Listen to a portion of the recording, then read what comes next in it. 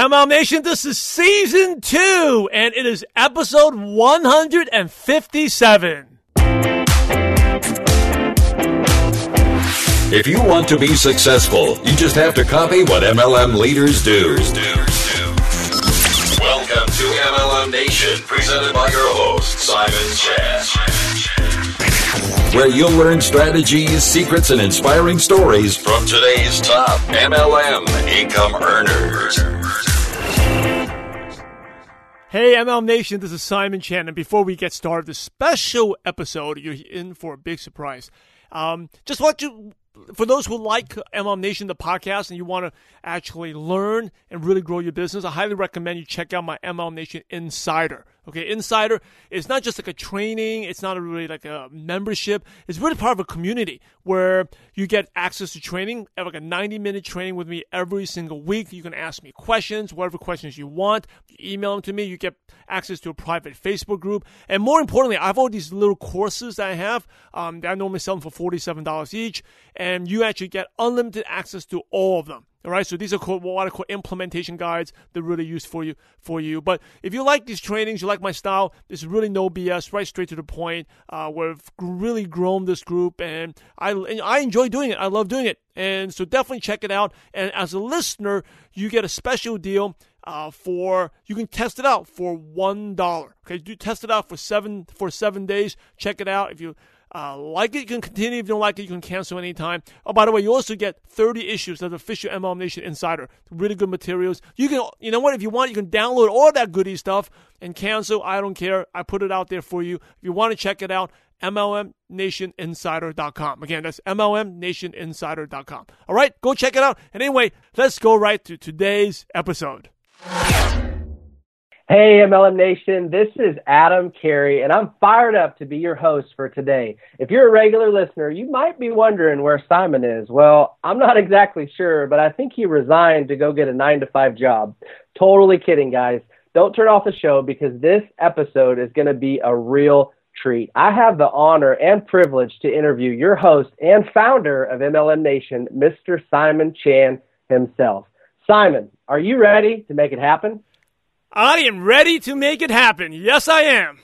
Awesome, man. We're excited to have you. Why don't you tell the listeners what this show is all about? Well, thank you so much. If you're wondering what it is, here's my good friend Adam Carey from AdamandMichelleCarey.com. We got connected through the show, and about like a year ago, actually about like 8-9 months ago, then we became good friends. We've done some stuff together. And, you know, first of all, I want to thank all the listeners out there. Time goes by so fast. It's been 1 year. Can you believe it's been 157 episodes now? And you know, I asked for feedback. First of all, I want to thank the listeners. I want to thank my team. Again, every episode is not just me. I wish I could take all the credit, but it's really about my team out there, from Scott to Mike to Kara to Oki to Wisdom. Really a total of 5 people, 6 people sometimes, brainstorming ideas to come up with this. So it's not a one-man show. Really, it's a team game. And I want to thank all the feedback. And, you know, throughout this past year, we've gotten a lot of people asking questions, ideas. Thank you for submitting the ideas. And this is really, really cool. It's like the law of attraction, right? Sometimes you put a thought out there, you have an idea, and I'm thinking about, wow, it's 1 year already. It goes by so fast. Maybe we should do something special for this year 2, the first episode of year 2, because we've come such a long way. And I want to thank, by the way, I want to thank all the leaders who've been on the show as well. So 156 leaders, what can we do? And one of the ideas I had was, maybe, because people have been asking me all the time, like, Simon, tell about your story. Share about your aha moments, because we know you've been successful in network marketing, but we don't know the whole story. But we also know you do coaching and training, different groups like MLM Nation Insider, your mastermind. But share more. And for the first year, I didn't want to talk about myself because it's really not about me. This show is really about the leaders, right? The leaders who make us such a great profession, and about the listeners. So I actually said no, I didn't want to do that because it's not about Simon. It's really about the whole MLM profession. And then one day, finally, I decided, you know what? All these questions, maybe, what the heck, you know, to keep people happy, I will do an episode. Maybe this will be the episode to launch the second season. You know, the first season we launched with Danny Johnson. Second season, maybe I'll finally answer everyone's questions again. I'm on the show. And the cool thing is, the amazing thing is, that morning, right after I went to work out, okay, I went to walk my dog in the morning. I was checking, while I'm walking my dog, Obi, I am checking my phone for messages, right, Facebook messages. And Angelo Leventis Angelo, I want to thank you for this. Angelo Leventos contacted me through Facebook. He's from Greece. And, we got listeners globally in Greece. He said, hey, you know what? I got a great idea for you for your second season of your the first episode of your second season. Why don't you answer all the questions? Talk about yourself. And I'm telling you, Adam, it was crazy. It was literally like less than an hour I thought about on my jog and my workout. Angela messaged me at the same time. So I said, hey, this is fate, this is destiny, this is God's plan. So let's do this. So Angela, thanks for reaching out. Awesome suggestion. So this episode is about, the questions that a lot of you have sent me. We'll do the best to answer all of them. And I'll share one thing. I'm kind of nervous. So this is probably the most nervous I've been since the first couple episodes, which tells you that it's okay to be nervous because even when I speak on stage, doesn't matter. I speak in front of, I spoke in front of like 9,000, 10,000 people before, but even when I speak to some groups of 10 people, I still get nervous, but you just learn to overcome that. So anyway, I'm going to give it back to Adam because it's kind of weird for me to, in every show, we introduce a speaker, right? So it's kind of weird for me to talk about myself. So Adam, why don't you open the show up? I certainly will, Simon, and I'm just humbled and honored that you would ask me. And in a minute, I'm going to introduce and edify you for those that don't know you and tell you a little bit more about that. But I'm pumped for this episode because your listeners are actually going to get to walk away from this interview with a deeper personal connection and actually feel like they can relate to you on so many more levels. And on that personal note, Simon, personally, that Michelle and I, we love to have fun. We love to laugh. But what you may not know is that we also have a serious side, too. So before I edify you, I do have a serious question to ask you if you're ready. Are you ready? Yeah, go ahead. All right. So in my opinion, there's only two types of people in the world, and it has everything to do with the toilet paper roll. Over or under. There's a right way and a wrong way. Which one are you, man? Over. But I've learned to be under because I don't want my kids playing with the toilet paper. So both. Okay. Over, but right now, as of right this second, it is under. Okay, all right. Well, that answer right there is going to change lives. There's going to be future millionaires in the industry. So all kidding aside, let me tell you a little bit about Simon. Simon didn't know that question was coming, by the way. He's probably going to hate me for it. But Simon is now you got me thinking, did I give the right answer? Gosh, what type of impression am I giving? Over. It's all about over, man. Over is right. Everything else is wrong, in my opinion. But Simon is a follower of Jesus Christ. He's a husband, a father, the founder of MLM Nation, a business coach, and an online marketer. He's been involved with the network marketing profession for over 13 years. He graduated from Columbia University and had a dream job working for the NBA, the National Basketball Association. He became a very close friend with the first Chinese player to make it to the NBA, Wayne Gigi. That led Simon to become a certified NBA player agent, and he represented Wang for a short period before they actually joined with a bigger agency. However, after reading Rich Dad, Poor Dad, Simon discovered he was going down the wrong life path and realized he needed to start his own business. In 2003, he started his network marketing business because Simon believed MLM is the only business that really focuses on helping others. I would completely agree with that. Network marketing would let Simon live his purpose-driven life of having a positive impact on as many lives as possible. Simon built a global business, get this, guys, of over 70,000 distributors in over 18 countries. He's a 3-star diamond director in his company's $1 Million Club. He's won the prestigious President Award for being the fastest growing distributor in North America. And in 2013, Simon followed his passion. He retired from building his MLM business, and he wanted to focus more on coaching and training. So even though he's been retired and hasn't done literally anything for the last 3 years, his company still pays him a 6-figure residual income. That's powerful.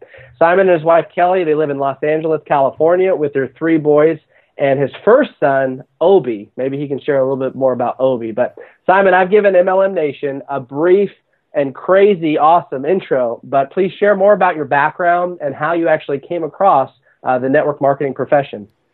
Well, thank you so much. And, for those who don't know my story, I was basically Rich Dad, Poor Dad. My dad and my parents, who I really respect a lot, they were immigrants from Hong Kong. And my dad grew up, with they were basically, when he came over to from Hong Kong to the U.S., they had no money. They lived in a tiny 400-square-foot studio. And my dad came here to be a doctor. He did his residency, and he basically achieved the American dream. We grew up. Basically, I was kind of upper middle class, spoiled, living in a nice part in Brooklyn, New York. Now, most of the people, when I say Brooklyn, New York, They think it's in the hood, in the ghetto. Yes, there's that part of Brooklyn, but I grew up in a nice part of Brooklyn, okay? I just sometimes say that to make it sound tough. So, but we grew up in a nice place, big house, 3 Mercedes, and, but what am I, I never grew up really that happy as a kid because all I wanted to do was to go to New York Yankee baseball games, go to Knicks games, basketball games. I was really into sports, and my dad was never there. And so I said, because he was busy, he had a private practice, the private clinic. He had to, and then weekend he had to go to a nursing home, all this other type of stuff, right? So, and he had actually worked at 2 different hospitals, a Long Island College Hospital, which has changed his name in Brooklyn. Then he had like Methodist, and he had to go. So he's always busy. And I was like, money's not that important. I wanted to do something else. But see, my parents, they were just pushing education, because that's basically what helped my dad. My dad grew up, one of 6 siblings, grew up in a tiny little place in Hong Kong. The front of the store was like a hardware store, and the back that's where I think they grew up 6 kids in 2 bedrooms. That's what they did, and all of them studied hard, and they all became professionals, engineers, nurses, dad, doctor, a chiropractor. So my dad's just like study. So that's what I did. I never liked to study, but my parents just like pushed me, and I guess I was never wanting to get in trouble. I just realized. And by the way, I never needed a job. I never had a job until after college. As long as I studied, my parents gave me money. They gave me allowance as long as I hit my grades. So I was like, great. I could get all my G.I. Joe toys, Transformers, whatever, as long as I studied. And that got me into Columbia. And then, so this is really the poor dad, rich dad, the poor dad route. Study hard, get a job, right? So out of Columbia, I got the dream job working for the NBA. It was very, very little pay, but I loved it. And at that time I was living with my parents in Long Island. I would wake up at 5:30 in the morning, go jog for 30 minutes. And then I would take a guy shower, the guy shower is like 2-minute shower. I know, ladies. I thought it was an axe in a can. You just spray a little axe on you. You're good to go. I was a little bit better than that, okay? But some days I was tempted to do that because it was a 2-minute quick shower because I got to get on the LIE to beat traffic. I had to be on the road by 6:15, get to the office at 7. I'll eat breakfast there. I'll work to 6 p.m. And sometimes I'll be so tired during the day that I would, I would just go across the street at a Holiday Inn there, and I'll grab a USA Today, sit in the lobby, pretend to, wait for a friend, and just take a 20-minute power nap there, right? Just pretending I was like waiting for a friend, reading the newspaper. So I did that for a couple of years, but I love my job. And then I became good friends, just working hard, became good friends of a player. His name is Wang Jiji. We're still very good friends today. He was the first Chinese player to make it to the NBA. Through him, I met Yao Ming. And then I moved out to L.A. That's the reason I moved out to L.A. Wang played for the Clippers. Then we joined a big agency. So all this time, then I read Rich Dad Poor Dad. I realized all this time I was making money for other people. I did so much stuff I'm telling you, like sacrifice my years of my life and my health just to promote the NBA, do all that stuff. And nothing for myself. And that's like, something's got to change. I read Rich Dad, Poor Dad. And then from this, I got to have a business. But I didn't know what type of business. I had no idea. All I knew was sports, and I knew how to work hard and study hard, right? So I was looking around, and through Rich Dad, Poor Dad, I read Cash Flow Quadrant, and I found about network marketing. And I was like, I didn't know what network marketing was. I thought it was marketing computer networks, right? So I thought, no wonder it's popular. This is like the internet's going fast. But then turned out, no, it's something else. So I was like, what the heck is network marketing? So I started reading books. I read Network Marketing for Dummies. Okay, even though I'm not a dummy, I started all the way at the bottom, the Dummies book. I read Your First Year in Network Marketing. I did a lot of research with Wave 3, Wave 4 Network Marketing by Richard Poe. And this is before I joined because I was super skeptical. Like, you're telling me invest a couple $100, you can make $100,000? Like, I'm thinking about doing a Subway franchise because, again, I like the franchise model because I didn't have a product, right? All I knew is like I didn't want a job. I got to have a business to create passive income. So franchise looked good, but then it takes like $250,000 to get started and all that. So I looked at the network marketing, but network marketing, you can make more money than a franchise? It's like, come on. There's got to be some, and again, growing up in New York, I'm very no BS, no hype, very, skeptical. So this can't be true. So I researched and found out it was true. And at the same time, I read the book that totally changed my life, Purpose Driven Life by Rick Warren. God's a big part of my life. And I found that after doing the 40 days of exercise, that for the 40 chapters, that God's purpose for me was to have a positive impact as many lives as possible. Like, I always enjoyed, even though I grew up shy and quiet, kind of introverted, but I always enjoyed mentoring others. And even back in college, I was like in I'll be a counselor for my small group, for like a teenage group, teenagers and teenage and junior high kids in my church. I would do basketball camps and clinics in Chinatown just to get the kids off the street. I enjoy doing that. And I found that network marketing, people think it's sales, but it's not really sales. It's about helping others. Like you can make money, but it's actually a very low paying sales job because you really don't get that much. You really don't make much money. You're talking 50 prospects, get 2 to sign up. You make a couple $100. There's really not money there. The money is in duplication of leverage. It's training. Because if you want to do sales, go sell houses, go sell cars. You make way more than network marketing. So it's a coaching and mentoring business. And I was like, well, that seems like what God told me to do, to coach and mentor people, right? And so I was like, all right, let's do it. Let's do network marketing. Let's go for it. And believe it or not, Adam, no one recruited me. No one inspired. Just say, I'm going to do this. I found a company, went to Google, typed in the company's name in Los Angeles. Some random guy's website came up. I called him, saying, how do I join? Sign me up. Wow. And that's powerful. how I got started. That's how I got started. Wow. Hey, there's probably a lot of people that are hoping right now someone's going to go Google their name and they're going to get popped up and their lives are going to get changed. But what stood out to me is just when you talked about your childhood growing up as a kid. For the listeners that have kids, kids spell love Time. I've got a 2-year-old. She's about to turn 2 in April. And she just loves quality time. It's about making memories together. And I think that's one of the reasons that this business attracts so many people. It's finally a way to get your life back. And here's something a mentor told me, Simon, is you could either work for a system or you could have a system that works for you. Those are really the only two options unless you just inherit a bunch of money. And so finally, there's a proven system that has a low entry cost that can work for us. It can change lives as it's done for you. So we're going to dive a little bit deeper, but I know one of the first questions that you like to ask your audience, and we're going to ask you as well, is the struggles. When I look back on my own journey in MLM and reflect on the struggles, I hated going through uncomfortable times. I think we all do. However, I've learned to appreciate them because they really help shape you as a leader. They build character, and it's really where you learn perseverance. So can you speak on that? Take us back to maybe your most frustrating moment in your network marketing career and what lessons you actually learned from it. Well, I'll share a couple of frustrating moments. Number one, one is not that frustrating, but it's really important for people to know. Like, I had no success starting off, okay? My first 2 months, I made zero money. Okay, now I invested by then with monthly auto ships and stuff, almost $2,000. I made nothing. And the reason why is I had no consistency. See, this business is, if you go fast, it's really exciting. If you go slow, it's really, really boring and you want to quit. And I was going slow. I was doing different things and I wasn't focused. Some of you out there, listeners, you want to do other things. And I'm going to share this. At that time, I thought about multiple streams of income. I wanted to do real estate. And believe it or not, Adam, you're going to laugh about this. I actually wanted to be a model too. So I actually got my pictures taken, go make a card, appear in commercials. My friends will hook me up with that.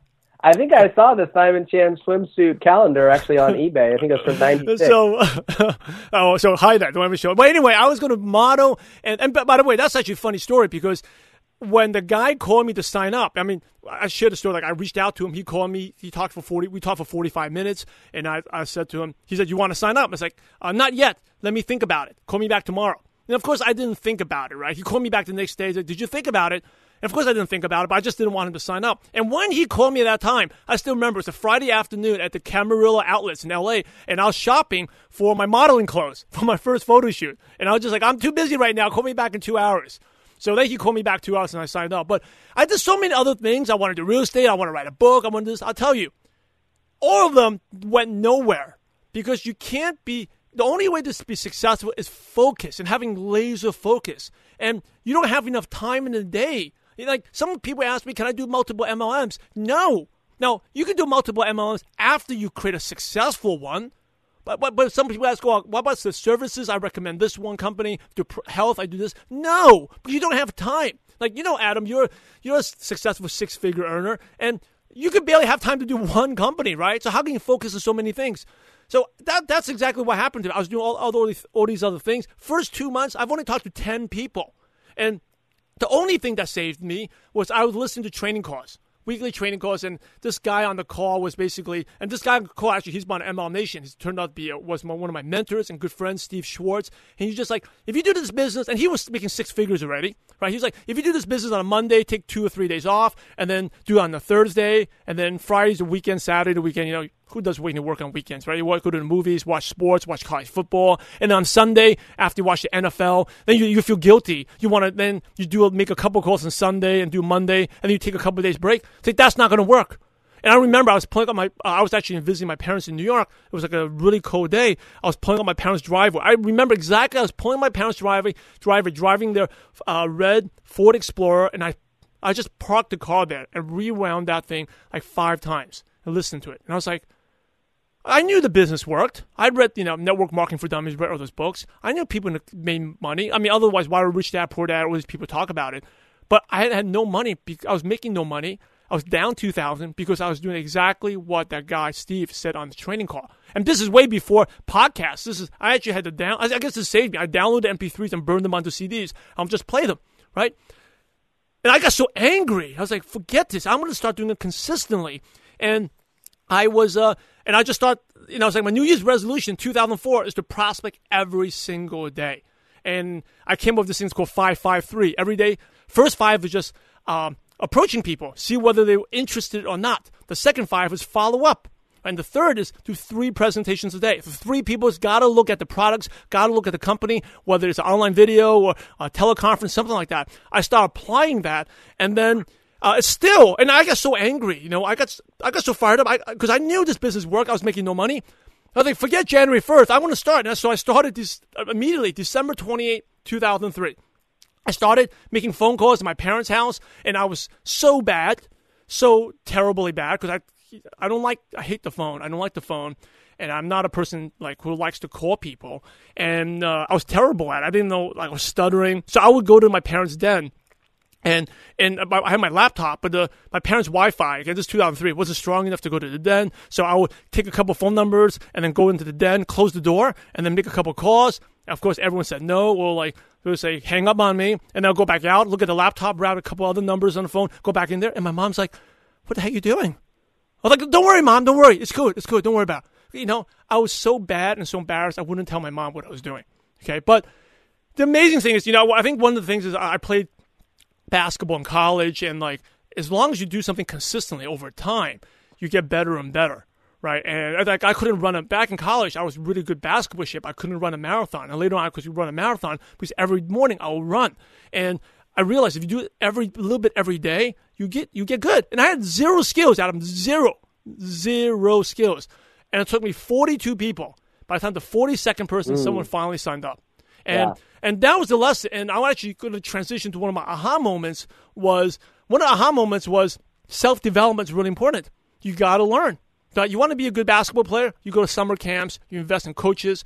And I was like, I got to be good. I want to be good in this business. I got to read a book. So I didn't know how to do sales. I didn't know how to prospect. Aside from training calls, listening to your team's trainings, no matter how great your company is not enough. And I think if you're listening to ML Nation, you know that because you're listening to this, right? You got to invest in more. You got to go to seminars, go to conferences, constantly working yourself. And I said, I got to do that because that's what I did in basketball. That's what I would do. So I went to Amazon and said, let me find a book about prospecting, sale. And that time was way different. It didn't have many resources out there. So I found a book by Zig Ziglar, Selling 101. And it's kind of embarrassing to say, but this is how far I've come. But the only reason I chose that one, Selling 101, as opposed to other books, you know why, Adam? Why? Because it was the cheapest book on there. It was $7.99. Because $7.99 versus $9.99, I was too cheap to spend the $9.99. The $7.99 was the cheapest. So, all right, whatever. So, talk about a growth of mindset. I would spend $20 to go hang, $50 a night to go hang on my friends, but I couldn't even spend $10.99 on a book. So I went for $7.99, Selling 101, and I got that. And I realized when you prospect, you got to have a really sincere belief to help others. And when you really believe this business can help change someone's life, when you believe the products can help someone's, or your service can make someone's life better, products can help your health, or whatever it is, you really believe in it, and you're believing you're helping people, and instead of seeing people as a dollar sign on their forehead, people start paying attention to you. And I was like, you're right. I saw every one of people as a target. as a way for me to make my lifestyle, my income. So I started making that shift. When I talked to people, I really cared about them. And it's like really a subconscious shift, just like close your eyes and feel like helping. Instead of seeing I'm going to make a sales call, I'm making a helping call. I'm helping someone.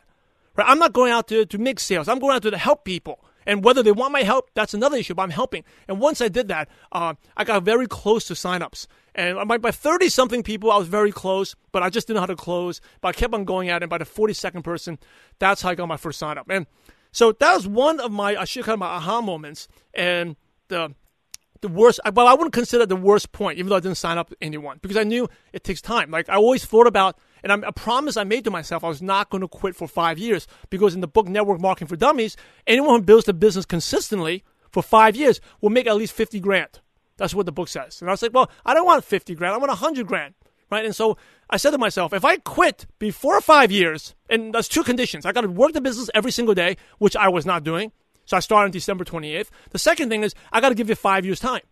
Because if I quit within year 3, I just cheated myself. Because the statistics prove if you do it consistently, like 6-7 days a week of prospecting, and I'm not management stuff like shuffling business cards or just liking things on Facebook, but actually talking, presenting, prospecting, approaching people, you can make 50 grand. So I said, well, I want 100 grand, but I'm not going to quit for 5 years. And for that time, I had the date, November.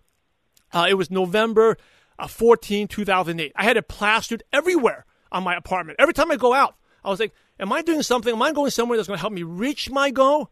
I said 6 figures before November 14th, or do something that's going to take me away from my goals. I wake up in the morning, it's my bathroom mirror. Am I waking up today to do something to help me reach my goals, to take me away from my goals? I hate the phone, okay? I don't like to call up. I had to pick, every time I look at my phone, and I'm like, oh my goodness, like that I put the date right on the phone. Make that one extra call. And I don't like to make the phones. And one thing I did was, but I like gadgets. So I always buy a new phone, new cell phone. Because every time here's the good news about when you buy a new cell phone, what do? And this is way before the iPhone. When you buy a new phone, you want to use it, right? Like you want to make a call and test. So every year I'll buy a new phone. I was like, and I look at the date. Hey, go Simon, go make that one extra call. So I did that, and that's basically how I started getting my signs. I got better and better. Now, in terms of the worst moment in the business, and there was a lot of bad moments, and I'll share two. I guess this is my show. I can share as many as I want, right, Adam? Well, today it's my show, but how about I allow you to do that? Okay, all right. Okay. And by the way, ML Nation, Adam is uncensored. He can do whatever he wants. I told him, hey, by the way, you got to check out Adam's videos on his website. We'll go to AdamMichelleCarey.com or on Facebook. They got hilarious videos, especially my favorite one is the one I was in there. That was my acting debut. Maybe I can win an Oscar on it, but it was really funny. They've got really, really good content. Go check them out. So that's why I chose Adam. Hey, you're a good friend, but you got an awesome personality. You run the show. So anyway, getting back to the stories, one of the worst moments is like I was two years into the business. I just kind of became full-time. For me to get to the next level in my company, I was a go director. I needed one solid leader. Solid leader means not downlines who don't do anything, but someone that actually performs and can sponsor, right? How many of you wish you had people that can sponsor? Now, I had a couple people in my business that can do that. One of them was John Gerlitz, who's my party animal friend. He's with ML Nation episode 50, one of my best friends. I'll talk more about him in a second. And then his wife was good, but I needed someone else in my other leg. And I kept on sponsoring, and no good, nobody, right? And I'll sign up people, and I signed up 80 people in a year, but they all quit. So here, and I can't review the person here, okay? So this person was a distant relative, and my relative told me about this distant relative and said that this person is not good in the business because he's too busy. He just had like a second daughter, and actually he just had one first daughter at that time, and he was about to have a second daughter. He plays ice hockey. He travels. He does party promotions. He's a socialite. So he knows all these people. He was the most popular kid, voted most popular kid in his high school, everything. But he was way too busy. You could never get hold of him, right? And every time I'll visit my relative, this distant relative, was always busy. I never hardly see him, just except for a big family, just big Chinese family dinners. We see each other. So I never approached him. One day, this distant relative all of a sudden comes up and wants to talk to my wife. And this actually went before we got married. It's like my girlfriend. And so I got to talk to you. So it turns out, okay, this distant relative, who I never approached because he's too busy. She's not a qualified prospect. Okay, but let me remember, 2 years, I'm struggling to hit this level of a Gold Director. And Gold Director, you got to hit $1,000 a week for 4 straight weeks consistently to get to. This is like the first big rank in our company. And I was struggling. I needed someone in extra. Like, I keep sponsoring, they all quit. I probably sponsored 20 people. You know, a couple people became customers. 1 people was sponsored 1, but the rest all quit. Nothing. There's no momentum. I keep going, kind of frustrated. I'm like, oh, does MLM even work? It's like a low-paying sales business. I got one leg, but other leg's not going.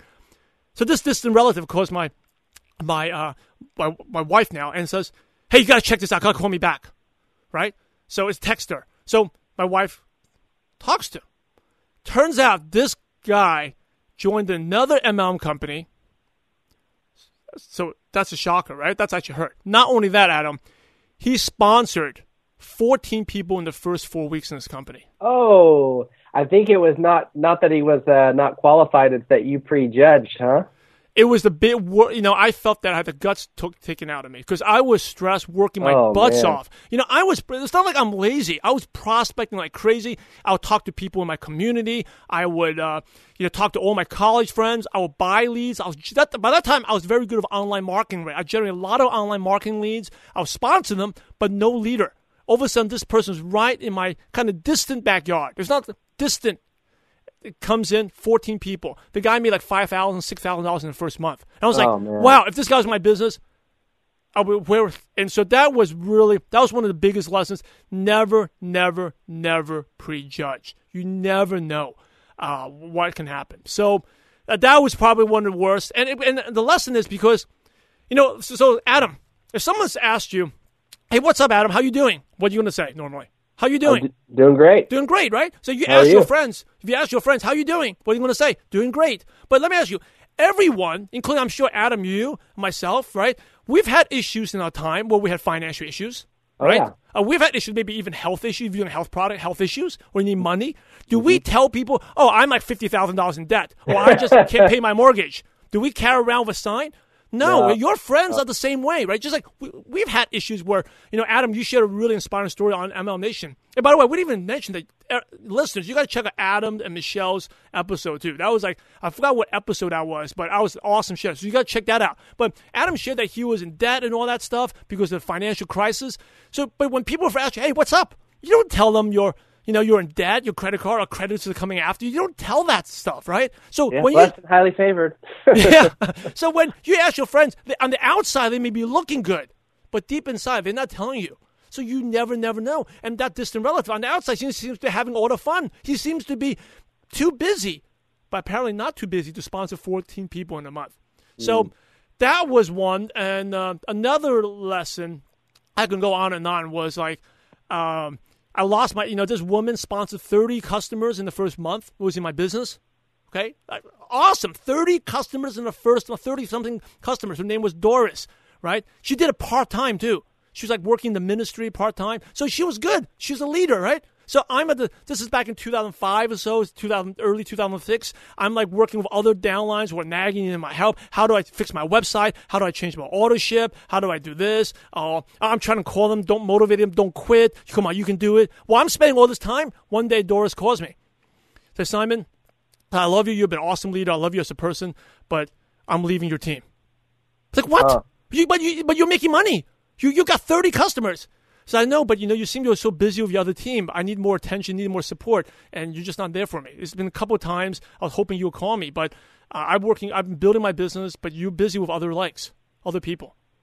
And that was the big lesson the whole time, right? And that's the lesson of MLM Nation. Work with people that deserve your time, not need your time.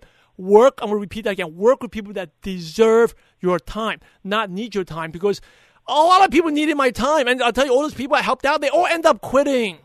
But the one person that was the leader was right in my business. But I was too busy focusing on other people. I thought she was good. I thought she didn't need my help because she could sponsor 30-something people.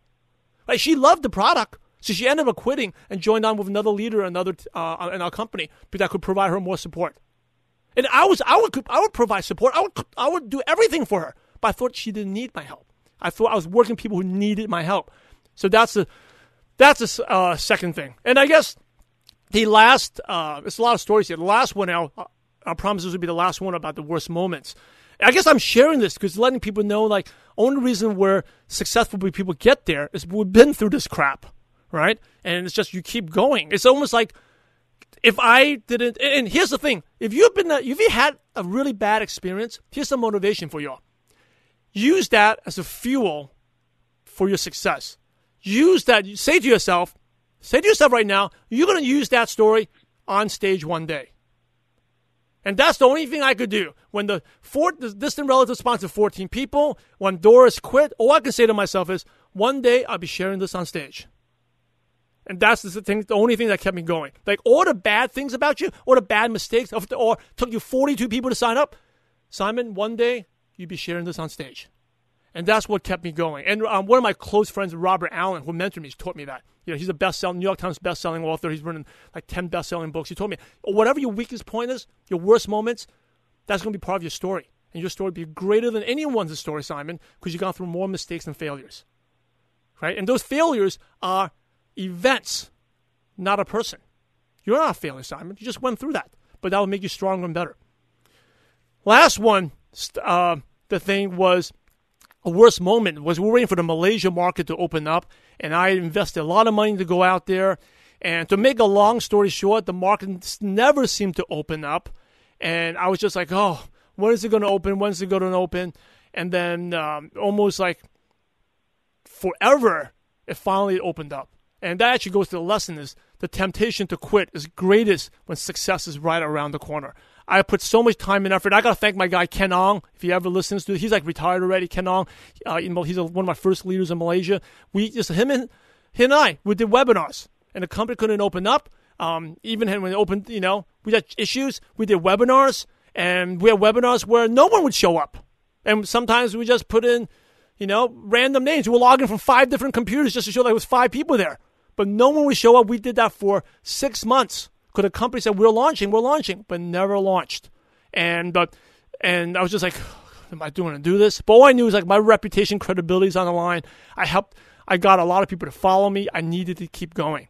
And even though, I was paying for an apartment in Malaysia, I was going back there, and I have to thank my wife for supporting me. I was going back there all the time. If you count all the times I lived in Malaysia, it was probably 18 months of my life spending there. Even the company couldn't open, I was still there. And kind of like, when in the war, the fort, even if every soldier's dying, but if one person's holding the flag, you still haven't lost yet. And sometimes it's just me and Ken that just said, hey, Simon, it's just there's 2 of us. We got to hold the flag. As long as we do webinars, we're still holding the flag. But once we stop that webinars, the flag is down. And we kept on going, persisting. And then finally, just when I thought, hey, this lease I've got in Petaling Jaya in Kuala Lumpur, in Amcor Mall we stayed at, maybe it's not even worth it.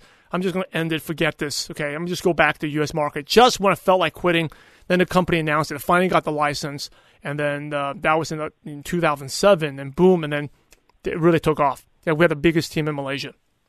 That's such good stuff, Simon. You know what I really appreciate, and I think the listeners are going to appreciate as well, is just how honest and transparent. There's really no such thing as overnight success. You paid a price. You paid a heavy price. And the fact that you did not give up. And you know what I was starting to think about as you were sharing your story is the fact how hungry you were. There weren't people trying to motivate you and get you to read personal development. I mean, you were just hungry. And so you naturally just started to consume it. And that should be kind of an aha moment for us as builders is when we're thinking, we're out there trying to motivate people. I heard, it's something that's always stuck with me is it's far easier to give birth than resurrect the dead, right? And so you're just out there looking for passionate, excited people like you. There's so much good stuff in that last, 10, 15 minutes that you just shared. I want to add one thing. You talked about the hunger. The reason I got hunger, here's another tip for success. It's like I burned my bridge. There was a time when 2005, 2006, I got a job offer to work for a major sports company. Okay, it was basically SFX. They wanted me to do some stuff in China. There was a Chinese player that was going to be drafted in the NBA. His name was EJ Lian. He played for the Minnesota Timberwolves, the New Jersey Nets, Washington Wizards. He ended up being a journeyman, but he could be the next superstar. Very talented. They basically was going to offer me pretty good salary to go out there to live in China and to recruit him. And I saw about it. It sounded exciting. If I sign him, I'll get a big, nice signing bonus, maybe $100,000, $200,000 cash. Really nice, right? And I was like, well, that sounds great. But if I don't sign him, then I just got a job. But even if I do sign them, I still got a job. And what happens if I spend 2 years in China and our company's not open in China at that time, my whole MLM business will collapse. So it's like 2 years, I can make a lot of money, but what is my dream and goal? I can make the money, get a job, great. But 2 years from now, I'll still be in the same hamster wheel, running, spinning, and going nowhere. I'll be worse actually because I'll make money, but I got less time. That's one thing that's guaranteed for all of us. We're going to die. Whether you're going to die 70, 80, 90, 100 years or whatever, we're limited time on this earth. So I spent 2 years trying to recruit them. My whole MLM business is going to die. But if I forget about the money, because opportunity and time is way more valuable than money. I work on this business in 2 years. I don't need a job anymore. I go there. Okay, so what? I make $250,000 because I signed this kid, right? I'll make $100,000. Who cares?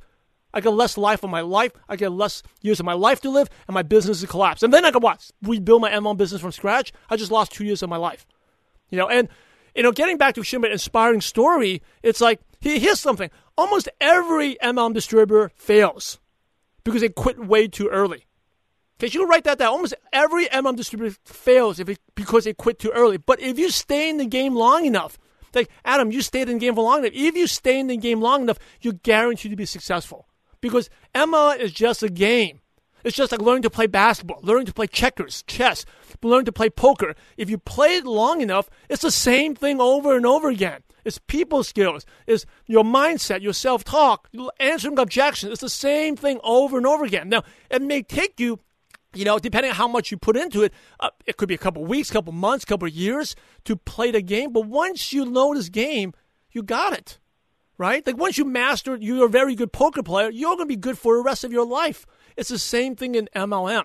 And I also have, you know me, Adam, I'm very no BS, and sometimes I say these things that may offend people, right? So I'll be very direct. A lot of people who have instant success really quickly, a lot of times it actually hurts them because they haven't gone, and then it could be because they have a great company, the great trend, they get success, but they haven't developed the mindset yet. But the ones who are the all-time superstars, if you look at the seven-figure earners in the industry, they've all gone through my type of crap, my type of stuff, but 10 times more. That's what it is. So it's like, so what does that mean? What's the lesson behind this? And that applies to anything, right? Like people who you see that in athletes, celebrities all the time. They make a lot of money really quickly. And if they don't have the right values, they don't learn the right lessons, it self-destructs them. They get depressed, they go on drugs, or they lose all their money, become bankrupt, right? Because life is not about money. And we will talk about this more. It's not about money. It's not about being on stage. It's about the person you become. That's what I learned from Jim Rohn. Make the million from not the million for the person you become. So if you make a lot of money right away, then great. You better work on who you're becoming, your values, because you're going to lose that money really quickly. Because there's one thing I learned in life, and I've been, you can say screwed and many, many times to learn a lot of lessons. And I learned it from John Maxwell. When a person with money, with no experience, meets someone with experience and no money, what happens is the one with the experience will get the money, and the one who had the money will get the experience. Ooh, that's good. Yeah, so it's really about your journey. It's not about the money. It's about the journey of who you're becoming. So as long as you're growing every day, great. And in all the bad stuff that's happening, awesome. Because you'll be sharing that on stage one day.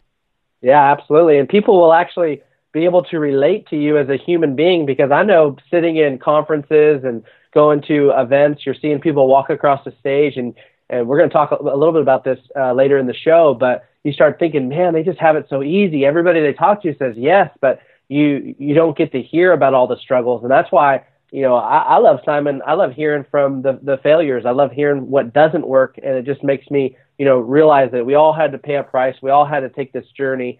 And, it's just, it's a process, and you can't compare your journey to somebody else's. So you just got to be willing to know what you really, really want, because if you don't know what you really, really want, you might give it up for something that you want right now, which might be watching sports. It might be going and playing football on the weekends. It might be, just working your business, spare time, which is something I wanted to mention. I had a mentor tell me one time, it's exactly what you're talking about, is you were working your business part-time initially, but you could either work it full-time, you can work it part-time, but you cannot work it spare time. You can't give your business the leftovers if you're going to expect it to skyrocket to success. So I appreciate you sharing that, Simon. What about a proud moment? Do you have any proud moments, or maybe your proudest moment in network marketing that you can think of? Well, there's a lot of proud moments. I mean, one of I'll share with you the most proud moment. One of the proud moments is one of my leaders, Nat Sunio, who we become good friends. I really respect. I mean, when I first started, and this is what's so awesome about MLM, why I do what I do, because my purpose is to have a positive impact as many lives as possible. When I first met Nat, he was making like $200-300 US a month in Manila, in Makati, and he was living with Uncle Ed Miguel. Right, and there were basically almost like 10 people living in a 2-bedroom place. The bottom was like a bread store, what do you call it, a panaderia. The top was a 2-bedroom living with kids. There was 10 people there. It's not very sanitary. But they're just hungry. And then actually Ed's wife, who was actually one of the first people I met, was living in the U.S. and couldn't even see. They had a baby daughter that was in Fresno, because the grandparents were taking care of it. The mom was in L.A. working as a maid so she can send money back home, because he had 2 other kids back home. And then Nat was like, he had a baby born premature. He couldn't even pay his hospital bills. Nat and Joanne, right? They were all, but so 10 people living in Philippines. Ed's wife in L.A. The baby is like 2-3 hour drive away, because they can't even afford it at the time. And then today, both Ed and Nat and Divernovo combined $2-3 million in the business. They're one of the top people. So to see lives change is incredible. And I remember when I was in Makati at that time, and I had an apartment there for a year. I mean, that was like my headquarters. I didn't pay the electric bill. And back then, this was back in 2008, 2009, they didn't have online billing, right? So, I mean, I'm too busy doing meetings. I don't have time to. You actually had to go to an office to pay the electric bill. It's like, I don't have time to do that. And in Manila, it could take you 1 hour to go 5 miles because the traffic's so bad. So I asked I actually asked someone else, like, how do I pay this? Because they said that if you don't pay your electricity bill, we're going to shut you off. It's like, because I hadn't paid in 2-3 months. I didn't know. The mail kept on coming in. I just thought you go online. I'm like, there's no website online. What am I going to do? So I was like, we can't get it shut off because we got meetings tonight, right? And Nat came up to me, hey, and he said, up. He called me up for uplines. Up. I'll take care of it. Just give me 300 pesos. Just to cover my cab fare and my lunch. For 300 pesos at that time was $6. He was going to take 3 hours of his time, get a taxi, and this was actually all the way across town to help me pay that bill for $6 US. And I was like, man, just so he can and whatever money left over, that was what he was going to eat. I was like, man, my heart fell for him. So for me to see him now, he earns, almost 5 figures a month now in this company. Just to see that, it's just awesome. But I would say that was a memorable moment, but the most proud moment was, and I guess that's a proud moment to see Nat, but the most proud moment was the first time I was able to get someone to retire from the job. And that's with my good friend, John Gerlitz. Again, John's probably going to listen to this. We live very close to each other. We were just acquaintances at the MBA. We worked together. Go listen to that show. He was episode 50, I believe, John Gerlitz. He was a party animal. We were basically acquaintances at the MBA. We used to, just say hi to each other once a month. We would send an email because of work. I had to send some finance and stuff. He was in the finance department. And then he was one of the first people I approached. It took me 4 months to get him in. So finally joins, and I approached him in November. He's one of the 10 people I talked to in the first 2 months. Of course, he doesn't join. 4 months, finally joins in March 2004. Then he's only sponsored 1 people in the first 5-6 months. No success, but he had a great attitude. Finally goes to convention. Then all of a sudden, I don't know what he stepped on a convention, but he sponsored 6-7 people in the next month. Okay, and my proudest moment was when in January 2007, he basically quit his job and came to Malaysia with me. He no longer needed a job because of his MLM income. And not just that, but to see him grow. And the amazing thing is, since then, I lived in L.A., he lived in Hoboken, New Jersey. Then he went to Philippines with me. Then he lived in Columbus. He lived in Florida. And it's just awesome. Now he lives 10 minutes away from me. We're always hanging out all the time. He has a little baby girl, Alyssa. Just have a baby boy coming in the next any day now since the show goes live, and we hang out all the time. And since 2007 January, John has stay-at-home dad and never had to have a job ever again. Wow, that's so good. Simon, when you read Purpose Driven Life and you realized that your purpose was to impact as many lives as possible, did you ever see it getting to this size? I mean, just those couple stories that you shared, here's what I think about is by you saying yes to this opportunity, not only did you give you and your family a better future, but the thousands of people that you're going to touch a year from now, 2 years from now, 5 years from now. Because that guy in the Philippines, he could still be making $200 to $300 a month right now, never have been introduced to network marketing if it wasn't for you saying yes a few years prior. So it's powerful. You got to think about not when you say yes to this, it's not just about you. It's about the lives that you're going to touch months to years from now that are going to be impacted. Yeah, and that's why you can never quit, because I'm not in the Philippines. I didn't meet him until 2008, September 2008, and I was in the business for 5 years already. You know, and it's the only reason I met because we did some Facebook marketing and connected on through Facebook. I met his uncle, and through his uncle Ed, I met him. So that's why you can never quit, because you never know what's going to happen. You don't have the crystal ball, the magic crystal ball, see what's going to happen. You just never know. Yeah, you know, when I attended our company convention last year, our yearly convention, the common theme that we heard from the stage, from the testimonies that were shared, was I was praying for an opportunity, and then, you know, I bumped into XYZ company. And you think about it, if you're a distributor right now and you're just you're like, I don't know if this is worth it. I don't know if I could do this. I don't know. I want you to think about right now, there's people praying that an opportunity is going to be presented to them. Those are the people that you're looking for. And so just understand that you're an answer to prayer. You get to bring hope to people. Don't take it personally. They get to decide if they want to jump on the train or not, but you get to deliver that message. You get to share that with them. And man, it's powerful, man. I thank you for sharing those testimonies. I'm getting pretty fired up. So what is it about our industry, about network marketing, that has you fired up right now, that excites you the most? You know, just to know people like you and Michelle. You guys are awesome people. Like, even if we didn't do MLM, we'd be friends. And how this profession is attracting high quality people. And if you look at, especially towards the recently, the last couple months, almost every successful leader I've met were entrepreneurs. They come from an entrepreneurial background, right? And I'll tell you, when I first came into the business, I thought MLM was just for poor, broke people who had nothing else to do. I had no business experience, poor and broke people, no education, or have education but no financial. By the way, I graduated from an Ivy League school, but I didn't know anything. By the way, my parents spent over like $125,000 on my college education. I learned nothing about building money for myself. Not even one. I didn't know anything. I didn't even know even about mutual funds, stock market, investing, saving money, I'm all self-taught. Nothing. Okay, so I thought, MLM was just about poor, broke people, but now you see it's attracting high quality people, and that's one thing is whether people join or not, right? Whether they think they can do it, everyone agrees that some people can make money in network marketing. They know someone that has made a lot of money in network marketing, and that's going to be more and more common. Yeah, I used to think that network marketing was just for soccer moms with too much time and nothing to do. And that was before we had kids, and I realized parents have zero time. But it was once we saw it and couldn't deny the facts, it was pretty much a no-brainer. So here's a question I think a lot of people are wondering right now, just from your introduction, when you started talking about retiring and pursuing training. Why is it, if network marketing is so amazing, why did you decide to retire and stop building? What was it that called you to do that? That is an awesome question, okay?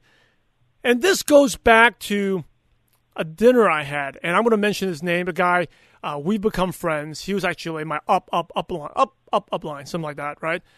This guy, Dan Brink. So, Dan, if you're out there, I know you're going to listen because I'm going to make you listen to the thank you so much. So let me give you a background. Dan was a guy that when I first started, he was a top income earner, top 25. He could sponsor like 200 people in a year. Okay, this guy was a stud, awesome. And then all of a sudden, a couple years later, he just disappeared off the map. Like, he was still earning, but totally disappeared. Doesn't sponsor anymore. And I was just like, totally lost respect for him. I was like, this guy's, leaders, you got to lead by example, right? I mean, he kind of like broke my heart. Like, you're no longer on stage. You're no longer getting awards, So in 2007, we opened up in Malaysia. He came out. He was good friends with one of my mentors, Mike Ray. So, Mike, I want to thank you. I definitely wouldn't be here. By the way, Mike was the one who taught me how to do meetings. The first meeting I ever did in Malaysia was, by the way, I grew up like prospecting on the phone. But the first time I did a meeting was in Capital Hotel in Bukit Bintang in KL. And it was like 10 people, 2 people sitting on my desk.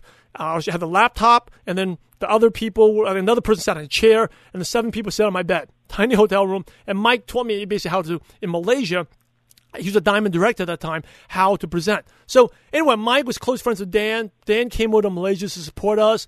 And I was just like, Dan, come on. This guy's not building, that's not doing anything. What the heck is he doing here, right? Just like tourism.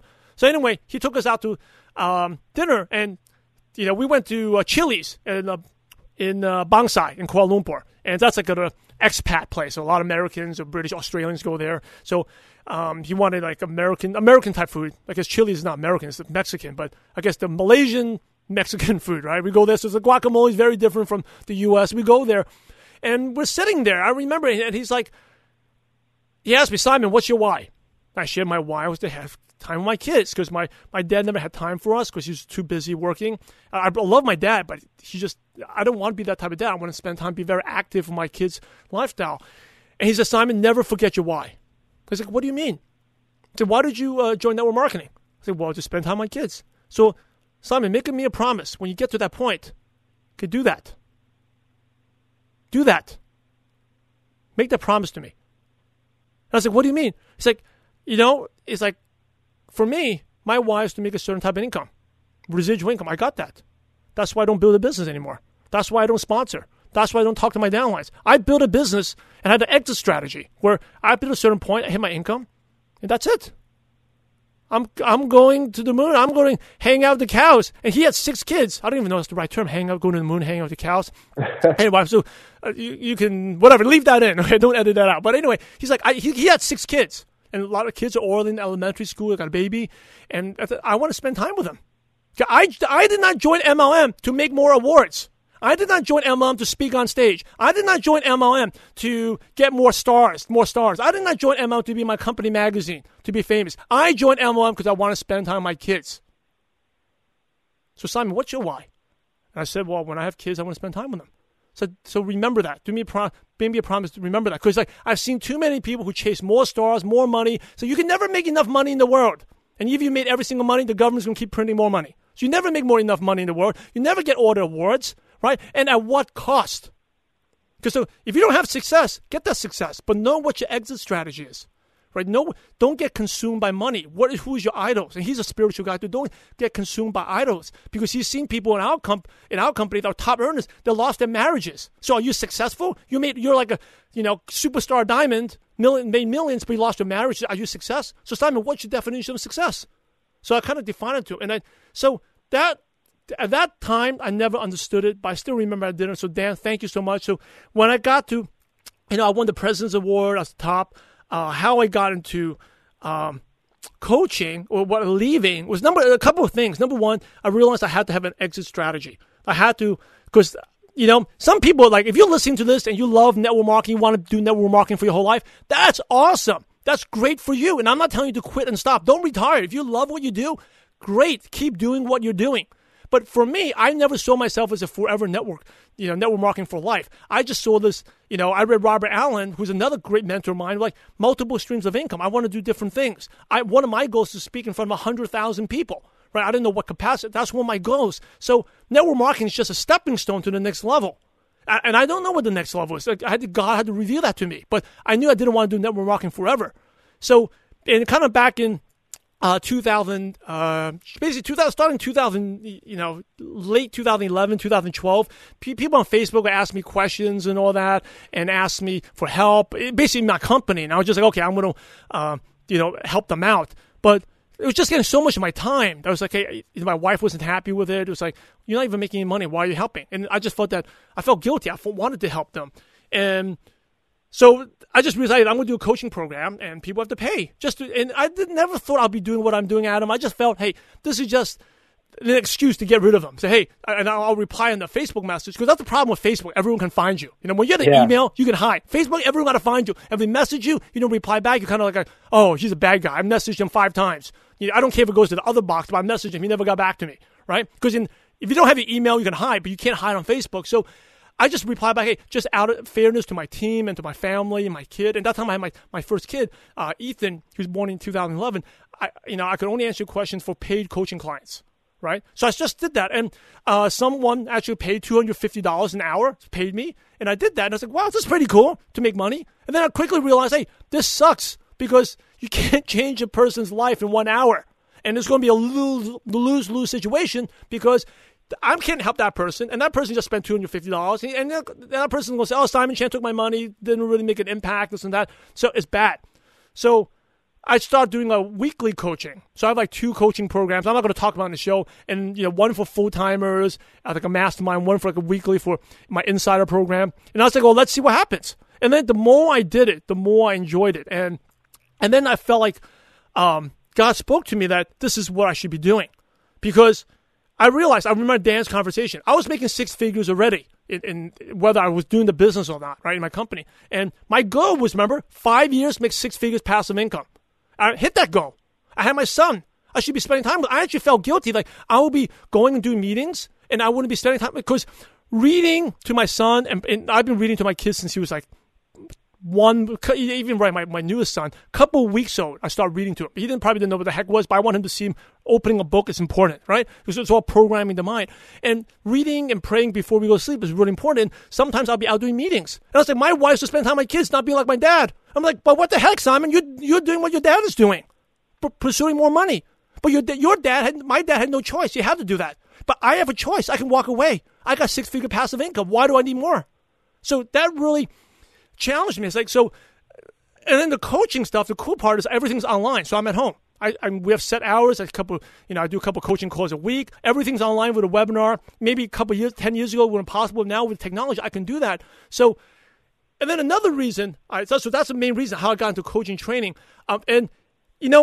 My purpose is always have a positive impact on as many lives as possible. And like, I felt that even when I was building my MLM business, this is probably the first time or second time I admitted. I think it's the first time I admitted in public that I never like to prospect because I'm always shy and quiet. I hated to prospect people, but I did it because that's what Brian Tracy told me. Successful people do what unsuccessful people don't like to do. I hate to prospect. I hate to present. I hate to show the plan. I hate to talk to people. I don't like to do any of that stuff, but I did it anyway because, hey, that's the way you be successful, right? So I did it. But one thing I always enjoyed doing, and I never considered work, was training and mentoring. Like in the Philippines, I'll go to like 5-6 trainings. I'll do 2-hour luncheons, just speak, jumping. And one day in Manila, that's the cool part. You have so many people in the Philippines. I can go from Jerry's Deli down to like Shaky's Pizza and then back to the Mexican. We just go to different restaurants, McDonald's. I could do all trainings, right? I never considered that work. But meeting a prospect, I hated it. But I just forced myself to do it. So I always loved coaching and mentoring. That's actually kind of gotten me into the coaching and mentoring business. And it's really, I realized that my purpose was to have a positive impact as many lives as possible. And in my company, in MLM, I did have a positive impact. I helped out John, I helped out Not. And my company, I don't know how many people now. It's 400, 500,000. I really don't know what's going on in my company, except for they pay me a check. When I say I'm inactive, I just make sure every month I order products to stay qualified for commissions. I got an auto ship, and then I make sure every week they pay me. I just make sure it gets deposited in my bank account. Aside from that, I don't do anything, but they still pay me, right? So the company may be like 400, 500,000 distributors. I had an impact on them. I helped out a lot of people, but outside of ML, I didn't. It's like, so when I got into coaching and training, I felt this is better, even an awesome platform to reach out to more people. So like reaching out to people, like MLM Nation is a great example. Like we connected and I got to know about your great book, Don't Be That Guy, and helping you promote it and all that, and getting to know you and Michelle, getting to know Esther, being part of Ambitious Woman. Now, you listening to the show, doesn't matter what company, where you are, or Angela from Greece, having global impact. None of this would have happened. And that really ties to the mission. And really the bigger mission for MLM Nation, why MLM was created. You're listening to MLM Nation. It's a podcast, but it's actually a lot more than MLM and then the podcast, right? MLM Nation is a blog. There's over 700 different blogs on there. I've written 700 different blogs, videos about training. There's my Facebook page. There is the audios, my coaching, my mastermind groups. And the overall vision and the mission of MLM Nation is to help 10,000 distributors reach a full-time status, reach an income where it can go full-time. And I'm not talking about like going, I'm really dedicated, I'm new, I'm going to go quit my job and go all out. No, don't do that, right? And then we talk about the mistakes. Work the business part-time until you can get to a level where you can really go full-time and not be stressed about it. So, that's my vision. That's our vision for in my team. We all have the same purpose, is to get MLM Nation for us to help 10,000 distributors. So if you're listening out there, whether you're earning $100 a week or $1,000 a month or whatever you're new, you haven't earned anything, our goal is to get 10,000 people to full-time. And I shared with you before, my proudest moment with John, with Nod. They were like, in my company, I think I ran the report, it was like 400-something people that got to full-time status, okay? And 400-something people in one company. I'm just like, if I did generic training, it'd be 10,000 should be a piece of cake. I feel like God's really blessed me. If I don't do that, I'm wasting my talents. And most important, I enjoy doing it. It's part of my purpose. So that's the reason I retired. And the last thing is, I did have some doubts, though. Was this business really residual?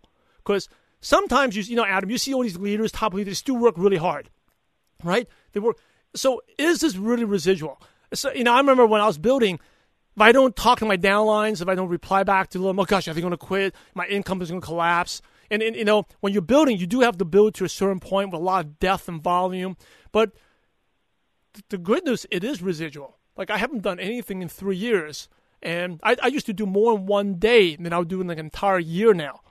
And the checks keep coming in. So that's been awesome. The business does work. But what really fuels and drives me to do MLM Nation, to do coaching trainings, to get me up is, have a positive impact, to know that I made an impact in this world. It's not just about the money, and that's why I got to thank you, listeners. If I've inspired you in any way, it's God gave me the talents and the gifts, and I'm out there just to make the best of it.